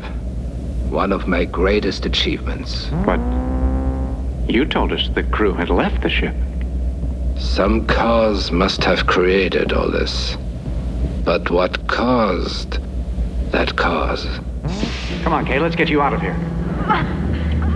Maximilian! All right, so with this, Maximilian shreds right through the book that Alex tries to use to defend himself, and I'm pretty sure right through Alex's chest. He Cuisinarts his ass to death, killing him. Holy shit. Yeah. Disembowelment in a Disney film. With no blood. They get away with it because there's no blood. They just But they do imply that it. shit. They imply it. And You it's know what's perfect. happening. Right. And little kids with their imaginations who can't tell the difference between what they're seeing Yep. and reality at the right age that would be watching a Disney film. Boom. Right there. Those two things is like, it's like a fork, a two-pronged fork that's going to get you right in the heart. Oh, yeah. Totally. I can totally see that. I knew right away. I was like, this is the scene right here. This is what we're going to be talking about for Ryan's trauma. But we'll revisit that here at the next segment. So Reinhardt scolds Maximilian and attempts to have Kate protect him from Maximilian. So even Reinhardt is terrified of Maximilian, the course. thing that he created. At this point, Usually wouldn't when be? you create the monster, eventually it turns on you. Not if you give it love and kindness and nurturing. Well, I doubt he did that. Well, no, that's why it becomes a monster. I'm just saying. Yeah, there's a fine line between having a child and creating a monster. Of course. Yeah. You have a lot of monsters. No, I don't. I have children. You don't. Well, they're clones. Yeah, but that doesn't make them your children. And they're all fucked up. That's because you cohabitate with me and raise them. It's your I fault. only drink because they cry. They learned it by watching you, Matt. You two need a moment? No, we're good. We're in couples counseling. We're good. We're fine. Why? What's your problem? Just sit in your car. No, Ryan, this is how mommy and daddy talk to each other. It doesn't mean that they don't hate each other any less. No. It's not an argument, it's a discussion. Ryan, we're not saying it's your fault. We're just saying we were much happier before you. Poor bastard's roasting in a car. We gotta get moving. Are you okay, Ryan? Can you breathe? Yeah. I'm good. Blink twice if you're okay. We're not on video. How will we know? That's the whole thing. Okay, so she responds with, and I didn't grab it as a clip, but I really fucking loved it. I had to write it down. Whenever Reinhardt asks her to protect him from Maximilian, she responds with, if there is any justice at all, the black hole will be your grave. That is such a badass line. This is where Kate moves up the rung to the list of people I want to survive. Yeah, I mean, that line. That's as close to yippee-ki-yay, motherfucker, as you're going to get in a Disney flick. Right? Yeah. Okay, so Reinhardt orders her to be taken to the hospital, which is code for turn her ass into a robot. Yes. Basically. Take her to the hospital, if you know what I mean. It's time to Borgify this bitch. And the robots are like, okay, wait, turn her into a robot or doer? What do you mean by the know what I mean part? One, then the other. Whichever is better for you. God, I can do a Maximilian Schell. I didn't even know. Nice. Whichever is better for you, robots. One, and then the other. Gotcha. They cut from this to Reinhardt lies and says that the scientists have chosen to remain on board, which Dan and Charlie know is a fucking lie. Vincent chimes in and reports the truth just to make sure to say, no, that's not the case. And they are off to save Kate. Reinhardt orders the ship into the black hole, which we've been waiting for the entire film, as Captain Dan and the bots go to rescue Kate. It's at this point where the action amps up. And if you had any kind of qualms about the lull as they were trying to develop the story about what's going to happen in the black hole, they make up for it in the last, 20 minutes of the film at this point, I think we have left. Yes, I think so. Yeah. It goes fucking balls out. In abundance. It's like every action sequence in Star Wars condensed to 20 minutes in the first Star Wars. Okay. Yeah. All right. You see what I'm saying? Yeah, okay. Minus the lightsaber battles and all that. I got you. All right. He didn't hear what I said. I got away with it. I don't like you, buddy. Well, feelings mutual, Dick. All right. Don't call me Dick, pal. Don't call me pal, chump. Don't call me top, buddy. Don't call me buddy, Dick. God, we just did an Ocean's 12 routine. Yeah, or a South Park routine as well. Yeah. I think they stole that And from I'm Ocean's 12. I'm just sitting back here thinking, is this free? Is this free? Is this shrimp cocktail for anybody? I have some of this.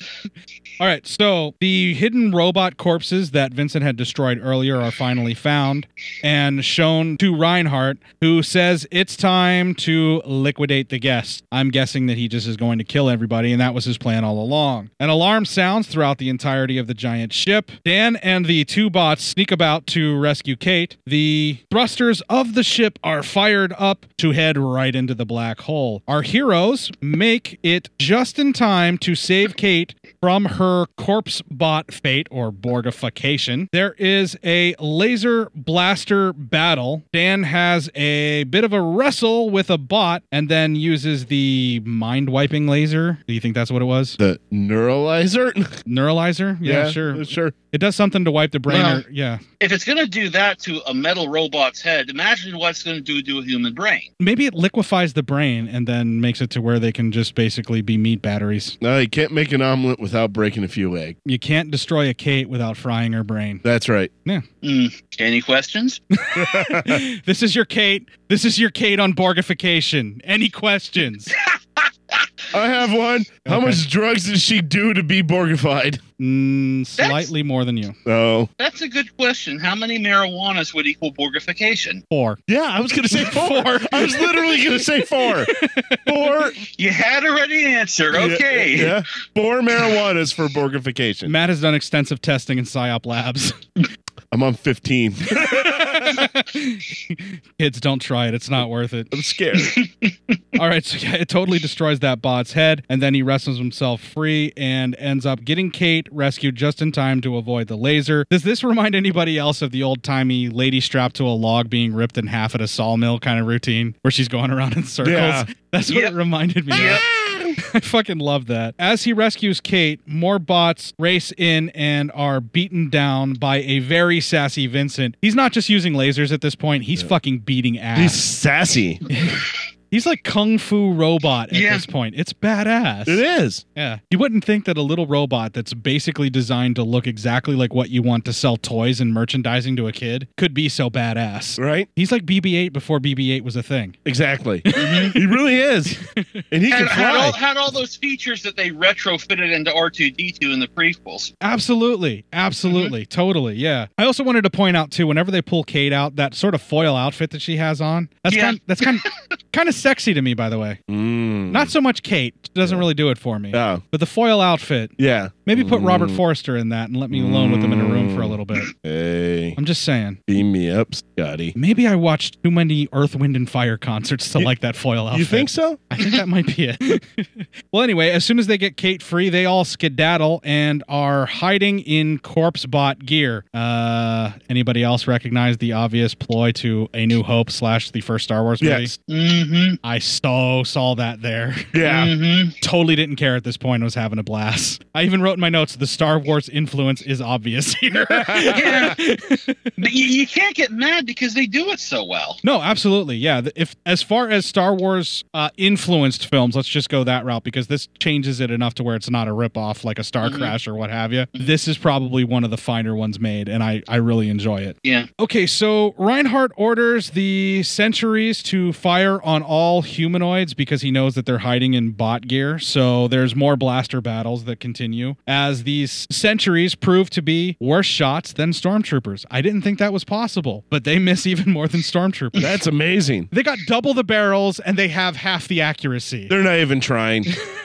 I think they're morally objected to this. Yes. They're like, no, I don't want to But kill. we don't want to be killed by our master, so just like, I'm just so bad at shooting. The shootout that happens here where they're at the crosswalk at the top and they have the higher ground and all the robots are shooting down, it's kind of obvious that crosswalk is just loaded with mannequins that are dressed up like these guys during the blaster battle, and then they sort of animate in the blasters later. It feels a little padded at first, but once it gets going and they start shooting the robots down, you kind of go with it. It's a lot of fun, so it doesn't really matter.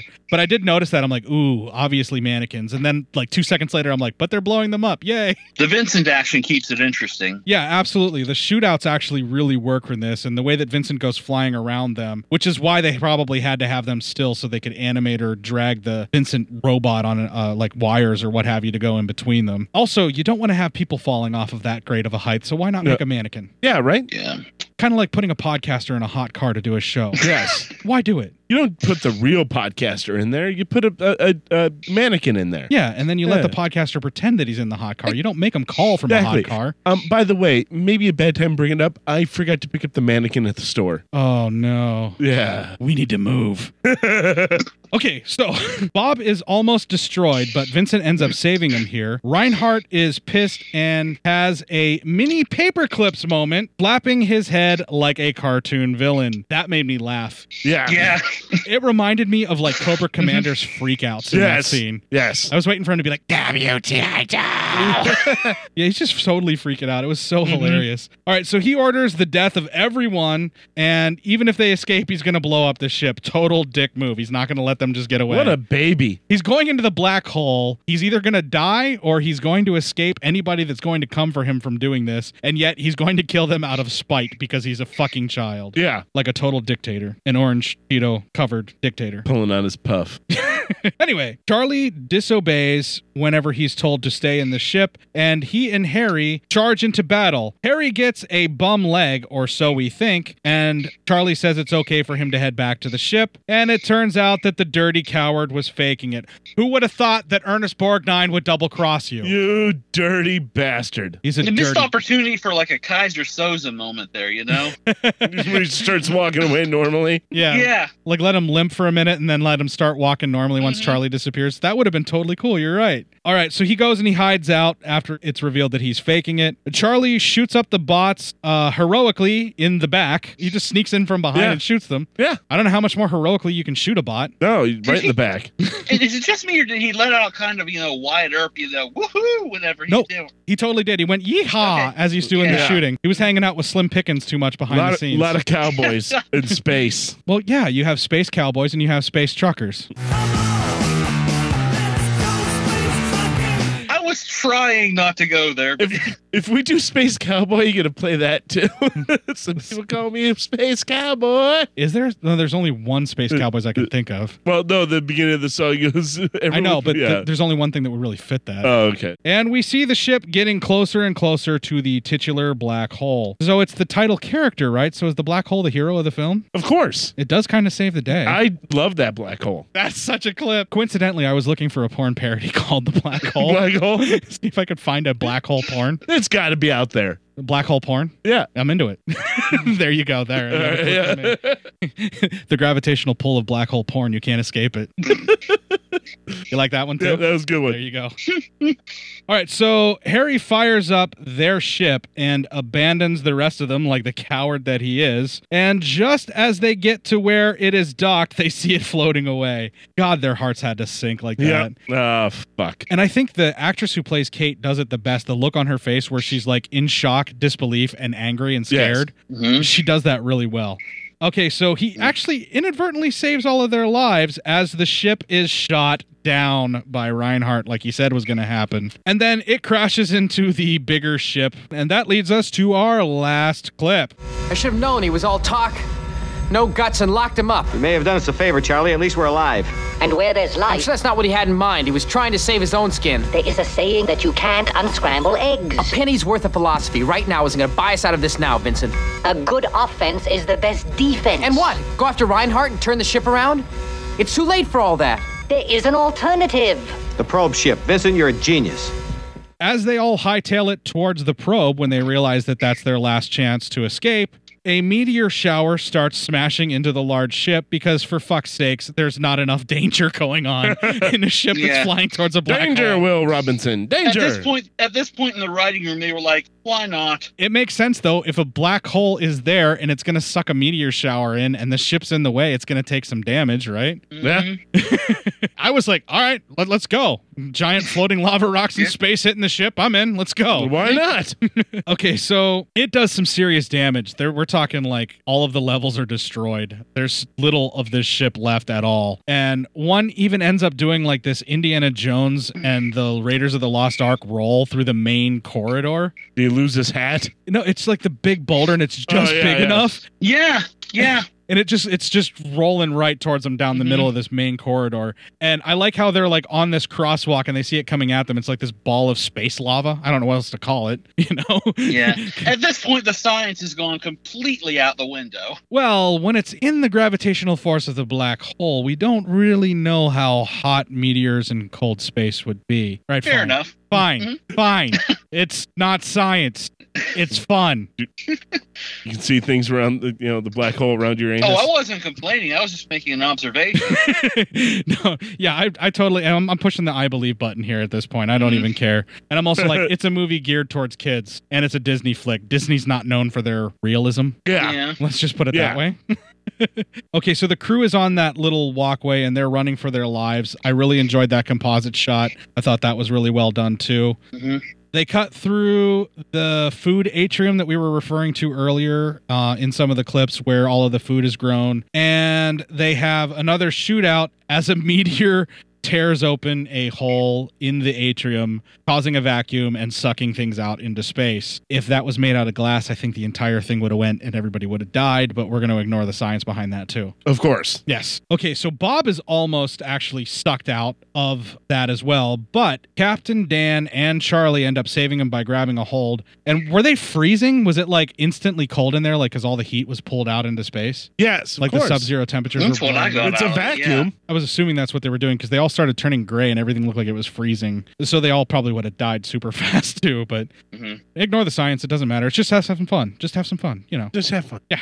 Okay, so Vincent cuts a path open by cutting open the door that was, I guess, shut. It was just locked or whatever. He ends up cutting it free. And the crew makes it just on the other side of the door and they shut it. They run for their lives as Reinhardt loses his shit and orders an increase in maximum power. He's not going to stop. He actually wants to accelerate how fast they get pushed into the hole. Maximum power. He's like, I'm not dying fast enough. Please send me into the hole, the black hole.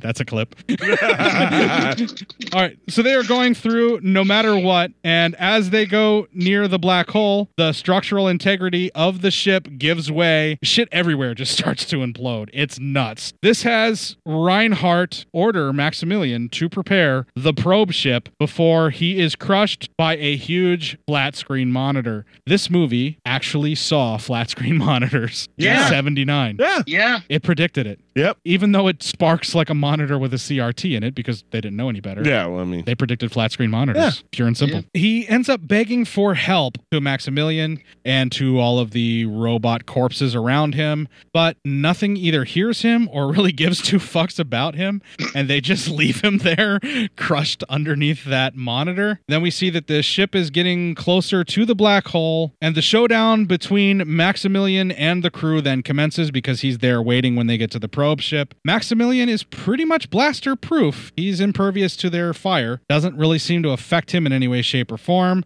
So Vincent shoves him using all of his thrust aside and pushes him out of the way so that the remaining crew can make it onto the probe ship, and he allows the others to escape. The two throw down as they battle in and out of the ship. This part got really cool really fast, where Vincent goes out into space to battle with him, and Max ends up following him and goes slamming him against the other side of the ship. And then he has some kind of like, I don't know if that was supposed to be like we had a magnetic harpoon if Maximilian was doing was like a magnetic grip to hold on, and or if it was like an electric thing where he's trying to EMP Vincent or what was happening there. But he has this weird shock grip on Vincent, and then Vincent pops open this drill and just drills a hole right into Maximilian's exterior armor plating and pretty much Cuisinarts his circuits just like he did to Alex. Yep. Poetic justice. Yeah. This was like almost making up for watching Anthony Perkins die like that. Almost. Not quite, but yeah. And it ends up causing him to float away towards the black hole. They cut from this to the crew climbing up towards the probe ship as the main ship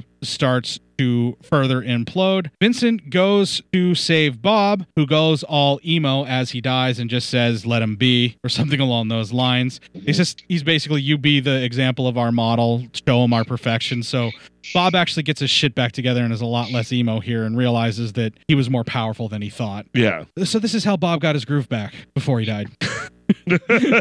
Vincent Florence. Jesus. I don't know why I made that reference. Yeah. But That was there. that was a thing. That's happened. a thing now. Mhm. Thanks, That Dave. happened. We can talk about it. All right, so Vincent flies off, and we see the crew as Charlie is pulled out to the black hole. He is saved by Vincent. The crew boards the probe ship and launches free from the collapsing ship and the black hole with more terrific visual effects as it goes through. But oh no, the ship was programmed to go into the black hole as well, and so off they go. Then we get some really weird, trippy shit that starts happening in the black hole as they go through. Did anybody else kind of see a little bit of an influence from 2001: A Space Odyssey here? Yeah. A little bit, maybe. A little bit.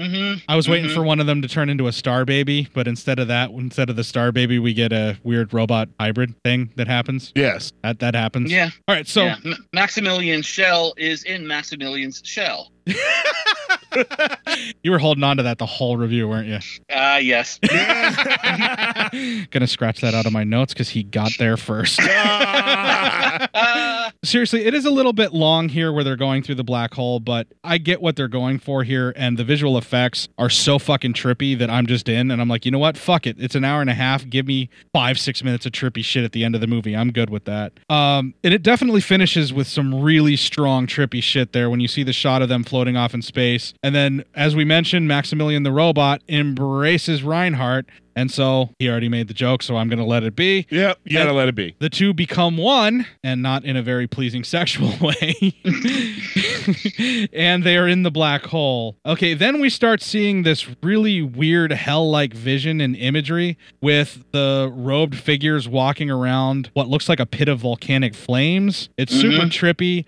And the Maximilian hybrid with Reinhardt is there above them, almost like he is the horned red devil they were talking about at the beginning of the film. Anybody else get that idea? Yeah. So they brought it back full circle to the Yes. beginning. Yeah. And then all of a sudden we see a sort of mirrored hallway that transforms with a female spirit that looks almost angelic kind of traveling through it, or like a half translucent woman traveling through the mirrored room. Which then you see the probe coming out of that mirrored hallway on the other side with the remaining crew still alive. There is a shot of an eclipse as the ship is headed towards it, and roll credits. Okay, Matt. Yes. What age do you think this film could have a damaging effect on a child? I mean, extremely young. Like I'm going to say like 8 and under. 8 and under? 8 and under. I was kind of thinking the same thing. If you're around 8 and Yeah. under, depending too. And also, if you go back in time, like the Yeah. early 80s, maybe like early 80s, late 70s, maybe where this isn't so out there, you know, that type of movie. where it's more out there than what it is now. Like I would say probably 10 or 11 maybe. Yeah, too. maybe even then, yeah. Okay, so Ryan, you've been holding this story in for so long. Tell us about the terrifying experience of the time you saw the black hole. I was 5. Wow, yeah. That'll get it done. Yeah, that'll do it, buddy. That'll definitely do it. Yeah, and whenever I saw this, I think it was on TV, you know, I'm thinking to myself, you know, I like Star Wars, I like Disney, what could be better? And Right. then, yeah. And whenever, and you had it pegged exactly. The whenever he pulls off that mask and we see that, you know, zombified cyborg thing, you know, that was the first shock. And then right after it, you know, seeing Maximilian disembowel that, and I can actually still remember thinking to myself as he's starting to shred that book that was of Reinhardt's notes that he's holding in front of him, I'm like, no, this isn't gonna happen. This isn't gonna happen. Oh, it just happened. So wow. So yeah, that traumatized me, and then the very end of the film just confused me. So I could totally see that. Yeah. The ending of the film is very esoteric, very trippy, and it's a little too much Jodorowsky for a 5-year-old. Just a little too much. I mean, I like Jodorowsky, but now I do. You know. Yeah, a 5-year-old should not be experiencing the kind of, even if you remove the sexualized visuals, just the weird, esoterically trippy stuff of Jodorowsky, you should not be laying on a 5-year-old brain. They don't have the capacity to understand that. Unless it's me at 5. I probably would have been fine at 5 with Jodorowsky. I'm just saying, because, I'm a fucking genius. No, I'm kidding. No 5-year-old should be seeing Jodorowsky. So, and this film, totally, dude, oh my God, 5 years old. I wonder how many people out there actually experience this at that young of an age or maybe even younger. Yeah. I mean, like, I saw The Wizard of Oz at around that time, like 4 or 5. I'll just give you the example because that's the story my mom always tells me. And I was terrified by the monkeys and the witch and everything. Yeah, the monkeys didn't freak me out, but that fucking witch got to me, and I was about the same age as you probably when I first saw it. If I would have seen this at 4 or 5, I probably would have had the same story. And this would have been one of the first things we covered on the show. Yeah, probably.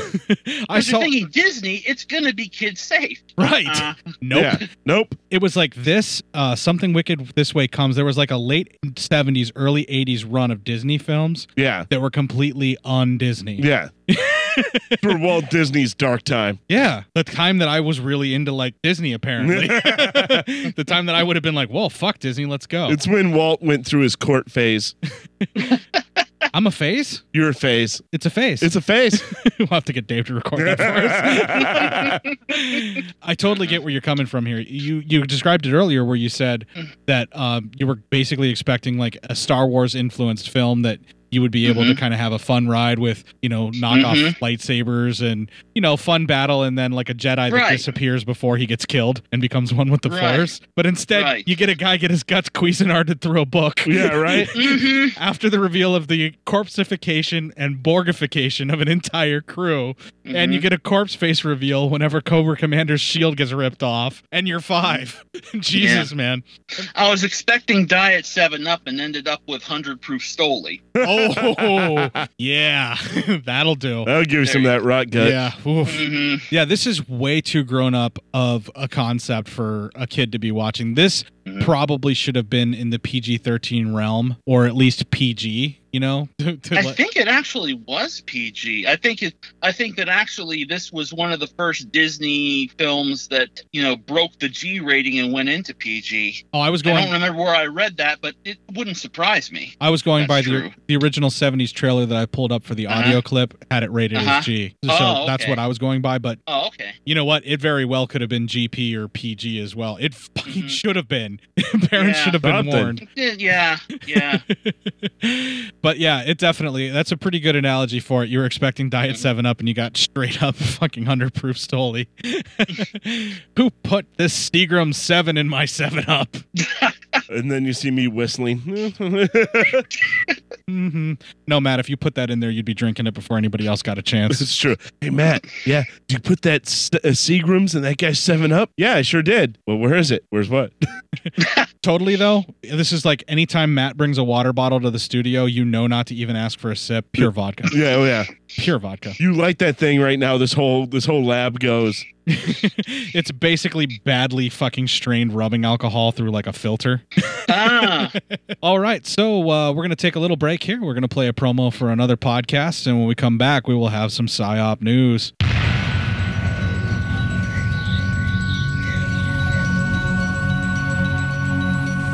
Bad movies. The world is full of them. From low-budget crap fests to downright unwatchable. And only 2 men are willing to watch them all. So climb in and take your seat. This is Short Bus Cinema.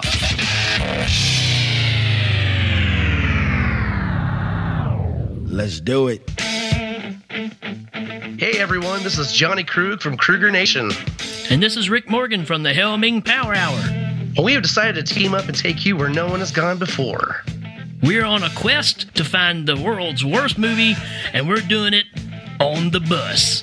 Driving through cult classics in every genre to find holy grail of bad movies. So if you're looking for something different and more fun than you can stand, then climb on in. Short Bus Cinema is a proud member of Legion Podcasts. That's right, yo! Short Bus Cinema. We love to watch the movies you hate.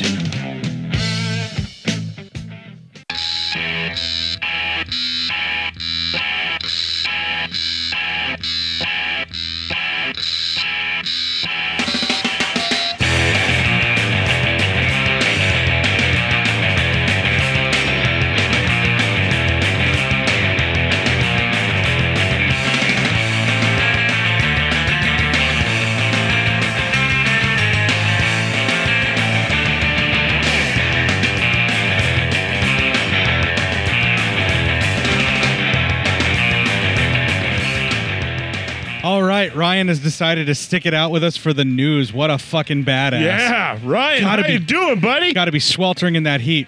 Ryan? Hey, Ryan? Ryan? Hey, buddy. Oh, Ryan? Ryan? Hey, big guy. Are you there? Ryan? Buddy? Ryan? Al? Ryan? Oh, shit. I think he might be dead. We shouldn't have fucking kept him in that car for that long. I feel kind of bad about disabling his windows now. You what? I just thought it would make the show interesting. Why? I don't know. Jesus fucking Christ. You're the one who locked the doors. I didn't. Wait. What? We do have remote control of his car. Yeah. Okay, hang on a minute. All right. Okay. Oh my God. All right, it's OnStar capable. Uh-huh. Fuck, he doesn't have a subscription. Mother dick, this is not the time to chintz out on your subscription. Give me your fucking credit card. No, you give me your fucking credit card. I don't have one. Why don't you have a credit card? I maxed them all out at the bar. You're gonna kill this guy because you can't fucking stop drinking. Labs. Jesus fucking Christ. Did you already max out the Labs credit card? God damn it, you fucking asshole. I'm sorry. All right, fine. Wait a minute. Okay, there we go. I'm in Ricky Morgan's account. Oh, that's fine. Yeah. That's right. There you go. Yeah. That makes sense. Okay, he's gonna pay for it. He's got all the money. Subscription. Ryan, Fayetteville, PA. Enabled. Okay, we're good. All right. All right, the process went through. All right, I just called OnStar and I'm sending a distress signal. Hopefully he's going to be okay. Wait, I shouldn't, right? What? You know that most modern pacemakers have the ability to where you can actually kind of monitor them remotely. I think that's a huge invasion of privacy. I know, but So you should definitely do it. I want to make sure he's okay. Yeah, that's all we're doing this for. Okay, he's good. He's fine. Yeah, it hasn't triggered. Is it faint? No. Oh, no, okay. He's good. He's good. Actually, He might just be clawing at the windows at this point. Yeah. Yeah. Okay. All right, I unlocked the door. Okay, he's out. Yeah. He's out. All He's right. getting breath. There we go. Maybe we shouldn't have disabled the starter so he couldn't cool off the car. That wasn't my idea. Fuck. Let's just count this as a mistake and lessons learned. Yeah. We both had ideas about what we wanted to do with Should I the try car. to call him back? I wouldn't. I Okay. bet he's angry. Let's let him cool off a little bit. Literally. Yeah. Yeah. You know what? While we're waiting for him to cool off, Yeah. give me some PSYOP news.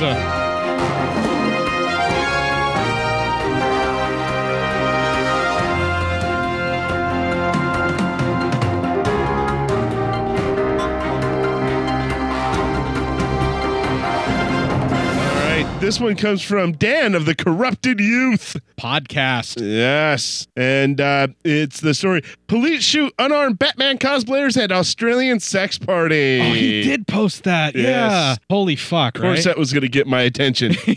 Yeah, cosplaying can't even be safe anymore. No. Cosplay lives matter, people. I mean, good Lord. In Australia, almost every piece of wildlife's trying to kill you, and you're killing the cosplayers? Come on. Yeah. I mean, point those guns outside where they belong. They have spiders bigger than your fucking head. I know. And you have a huge head. Exactly. You're like a bobblehead on a human body.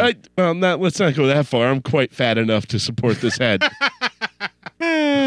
Anyway. Tell me more about this shooting of poor cosplayers. Yes. This is ridiculous. I know. Australian police shot a man dressed as the Joker and a woman dressed as Harley Quinn late Saturday night. Is it weird? I want to see that. Not the shooting, but the sex. The dressing? The sex party. Oh. Yeah. The cosplay sex party? Yeah. Okay, the only way A bunch of nerds got together and had an orgy. That's how I say it in my prayers every night to a non-existent God. But you know what? Now that I'm thinking about it, right? Okay, cosplaying sex party, not so bad. But what if they were dressed like Joker and Harley Quinn from the latest Suicide Squad movie? Is that justifiable? Not the Harley Quinn, but maybe the Not maybe the Harley Joker, Quinn. You maybe the actually like Joker the part. Harley Quinn? Yeah, I don't. It's a thing. Was it a thing for you? That's a thing. Yeah. Yeah. You for just a like blonde, the actress? That's a thing. Yeah. So a bunch of right. people getting So anyway, together cosplaying. after being That or they called- just had a bukkake mouth party. Were they cosplaying? or- They were cosplaying that. The penguin was in the middle. Circle jerk. Yeah, exactly. After being called to the night, is it a threesome if it's like Poison Ivy with Two-Face? Anybody with two faces usually a threesome. Is that a threesome? Yeah. It's a thing. That's a thing. Thank Yeah, you, David. thanks, Dave. Thank you. After being called to the nightclub Inflation, where a costume sex party was taking place, while the Harley Quinn cosplayer merely sustained a non-lethal flesh wound. Basically a cock meat sandwich. Exactly. In her leg, her partner was rushed to the Royal Melbourne Hospital, where he was initially in critical condition before eventually being stabilized. Would you go to a cosplay sex party? I mean, to video it. Everyone will be coming on my face. At the God cosplay damn sex it. party? See, yeah. Yeah. What if it's an all dudes cosplay sex party? I've had 7 dicks inside of me. There's that. Yeah. Yeah. At that party? Yeah. Yeah? Yeah. Okay. Okay. So when it's a bunch of nerds, do you have to say this? Listen, I can fuck any face, but goddamn the smell, my friend. Probably. You can't turn off the nose. Right? If it's like really like real nerds, yeah, probably. Yeah. I mean, they don't shower all that often. Yeah, and you know what the other problems of nerds, if we're going to just really start piling on? What's that? Afraid of vaginas? They are afraid of vaginas. You gotta dress it up like Harley Quinn to make them interested. If you want a fear boner. That's it, yeah. Anyway, according to the police, they opened fire on the couple because the man dressed as the Joker allegedly brandished a gun at them. Gotta love a girl who can take a punch. Exactly. But security for the event said they verified the gun was not real, and witnesses who were attending the Saints and Sinner Ball claimed that the man was not holding it at the time of the shooting. So did he die? Well, he was holding the gun, but no, he's stabilized Safe right sex with a dead thing. now. Yeah, well, that too. I mean, he was holding a weapon, just not the gun. It was an intimidating weapon, so they had to shoot him. It was a holdup. It's micro penis time with humongous balls. Venue staff has stated that the male victim was not holding anything in his hand. Mm-hmm. This is like Traces of Death fucked a porno. Exactly. Club owner Martha Themis said in a Facebook post. And we're back to dicks. Uh-huh. She said that? Yeah. Rather, he was in a compromising position with his female partner. Thank you for considering the well-being of my tits. Which is a normal activity in the nature of this event. It's going to cost you some serious cock. Lisa Hardiman, the superintendent of Victoria Police Department's Northwest Metro region, stated that the some 40 critical incident response team police officers showed up at the scene after receiving multiple phone calls from other partygoers who had seen the Joker's gun and mistaken it for the real thing. I'm advocating corpse fucking here. However, Samus said no guest contacted security with concerns about the weapon. You want to do a little ass play? Is what they kept asking the cops because they thought they were a part of the game. One of the top comments on this article is the club owner's name is Martha. Martha! Why'd you say that name? Why'd you say that name? Martha! I was a little boy. They killed my parents. Now I dress up like a bat and fly over rooftops. Pete Holmes doing that is just hilarious. In my car. In my car. I hate that! Who doesn't? Yeah. God, that's just a fucking sad story. That is, man. You're just trying to enjoy. I mean, at least no one died, but you're just trying to enjoy getting a little nookie. This was not the kind of shooting that in the privacy of your own sex club. This is not the sickness with which I am down. But I'm just saying, you're trying to enjoy some sexy times in the privacy of your own sex club, and then things happen. It ruins everything. Yep. Will you play with this razor blade while I just sit over here? No. If you want a fear boner. That'll do. That'll do it. I've got popcorn. If I'm going to have to watch you two suck each other off, let's get it going. Who was I talking to? You and who was our guest? Me and Duncan. Yeah, was that Duncan? Yeah. You guys were particularly all over each other that show. Yeah. Why are you ghosting me? And not in the cool way like the band. We gotta do Will you make pottery with me? Oh, my love. No, I don't have anything else. All right, we're gonna do a check. Yeah, he's still alive. We're good. We're still good? Yeah, he's still good. Oh man, we dodged a bullet on that one. Oh. What? Nope, we're good. Oh. Yeah, actually, hang on. Danny's credit card information. Ooh. And okay, I'm going to move Danny's healthcare over. Yeah, it's probably for the best. Yeah, and also we're gonna throw in a little bit. Okay, so now Ryan is a dependent of both Danny and Ricky. We're Oh, good. well, that's good. That's nice. Those guys are, they're good people. They won't mind. They're good peeps. They won't care. Yeah, Their premiums just went to shit, but they're fine. Yeah, It's a thing. it'll be okay. It's a thing. Yeah. Thank you, David. Yeah. All right. So that's it for the fucking news. Yeah, fuck that. Fuck the news. We'd like to extend our best wishes to Ryan and hopefully that he will recover from the heat exhaustion from being in the car podcasting with us. I mean, listen, it was an honest mistake. We're going to play a promo for another podcast. We're going to play a little bit of music and then we will close out this very somber occasion show. Hello, this is The Doom Show. Keep on keeping on and keep on trucking, America. We don't listen to our feedback because we don't get any. The truth hurts. I just alienated the two people that give us constant feedback. Sorry, guys. That's gotta go. That's gotta go in there. So on the show, we talk about giallo movies and slasher movies and cult movies. Sometimes we even talk about Cameron Mitchell and his movies. I am Richard. Who are you? I'm Brad, the guy that's not Richard, or Jeffrey, or Simon. That's right, we have 4 people, and we always talk at once, except to each other. Jeffrey lives up north. Simon lives across the world. Richard lives in Penis, Alabama. Hello, This is the Doom Show is a proud member of the Legion Podcast Network. Check out the other shows on legionpodcast.com. You can check out more Hello, This is the Doom Show at hellodoomshow.podomatic.com or at doommoviethon.com. Check for our Amazon exclusive Hello, This is the Doom Show cookbook. Do you like hot dogs? We got them. Do you like mac and cheese? We got it. Do you like cheddar? We have it. Actually, we don't. No cheddar. Just Colby. Colby Jack. Hello, this is the Doom Show. We never gave up on you because you never gave up on us. Wow. Court, Matt, I could have used a little help from you guys earlier on. At least a little bit of follow-up would have been nice. 1 minute I'm rocking out the Cygnus X1, and I must have been rocking out so hard that I let one go, and, I'm guessing I passed out. All I know is I woke up 20 minutes later, still with the nasty stench wafting about in here. I don't remember eating anything bad, but anyway. Oh, there went another one. Oh, God. Guys, never mind. Ugh.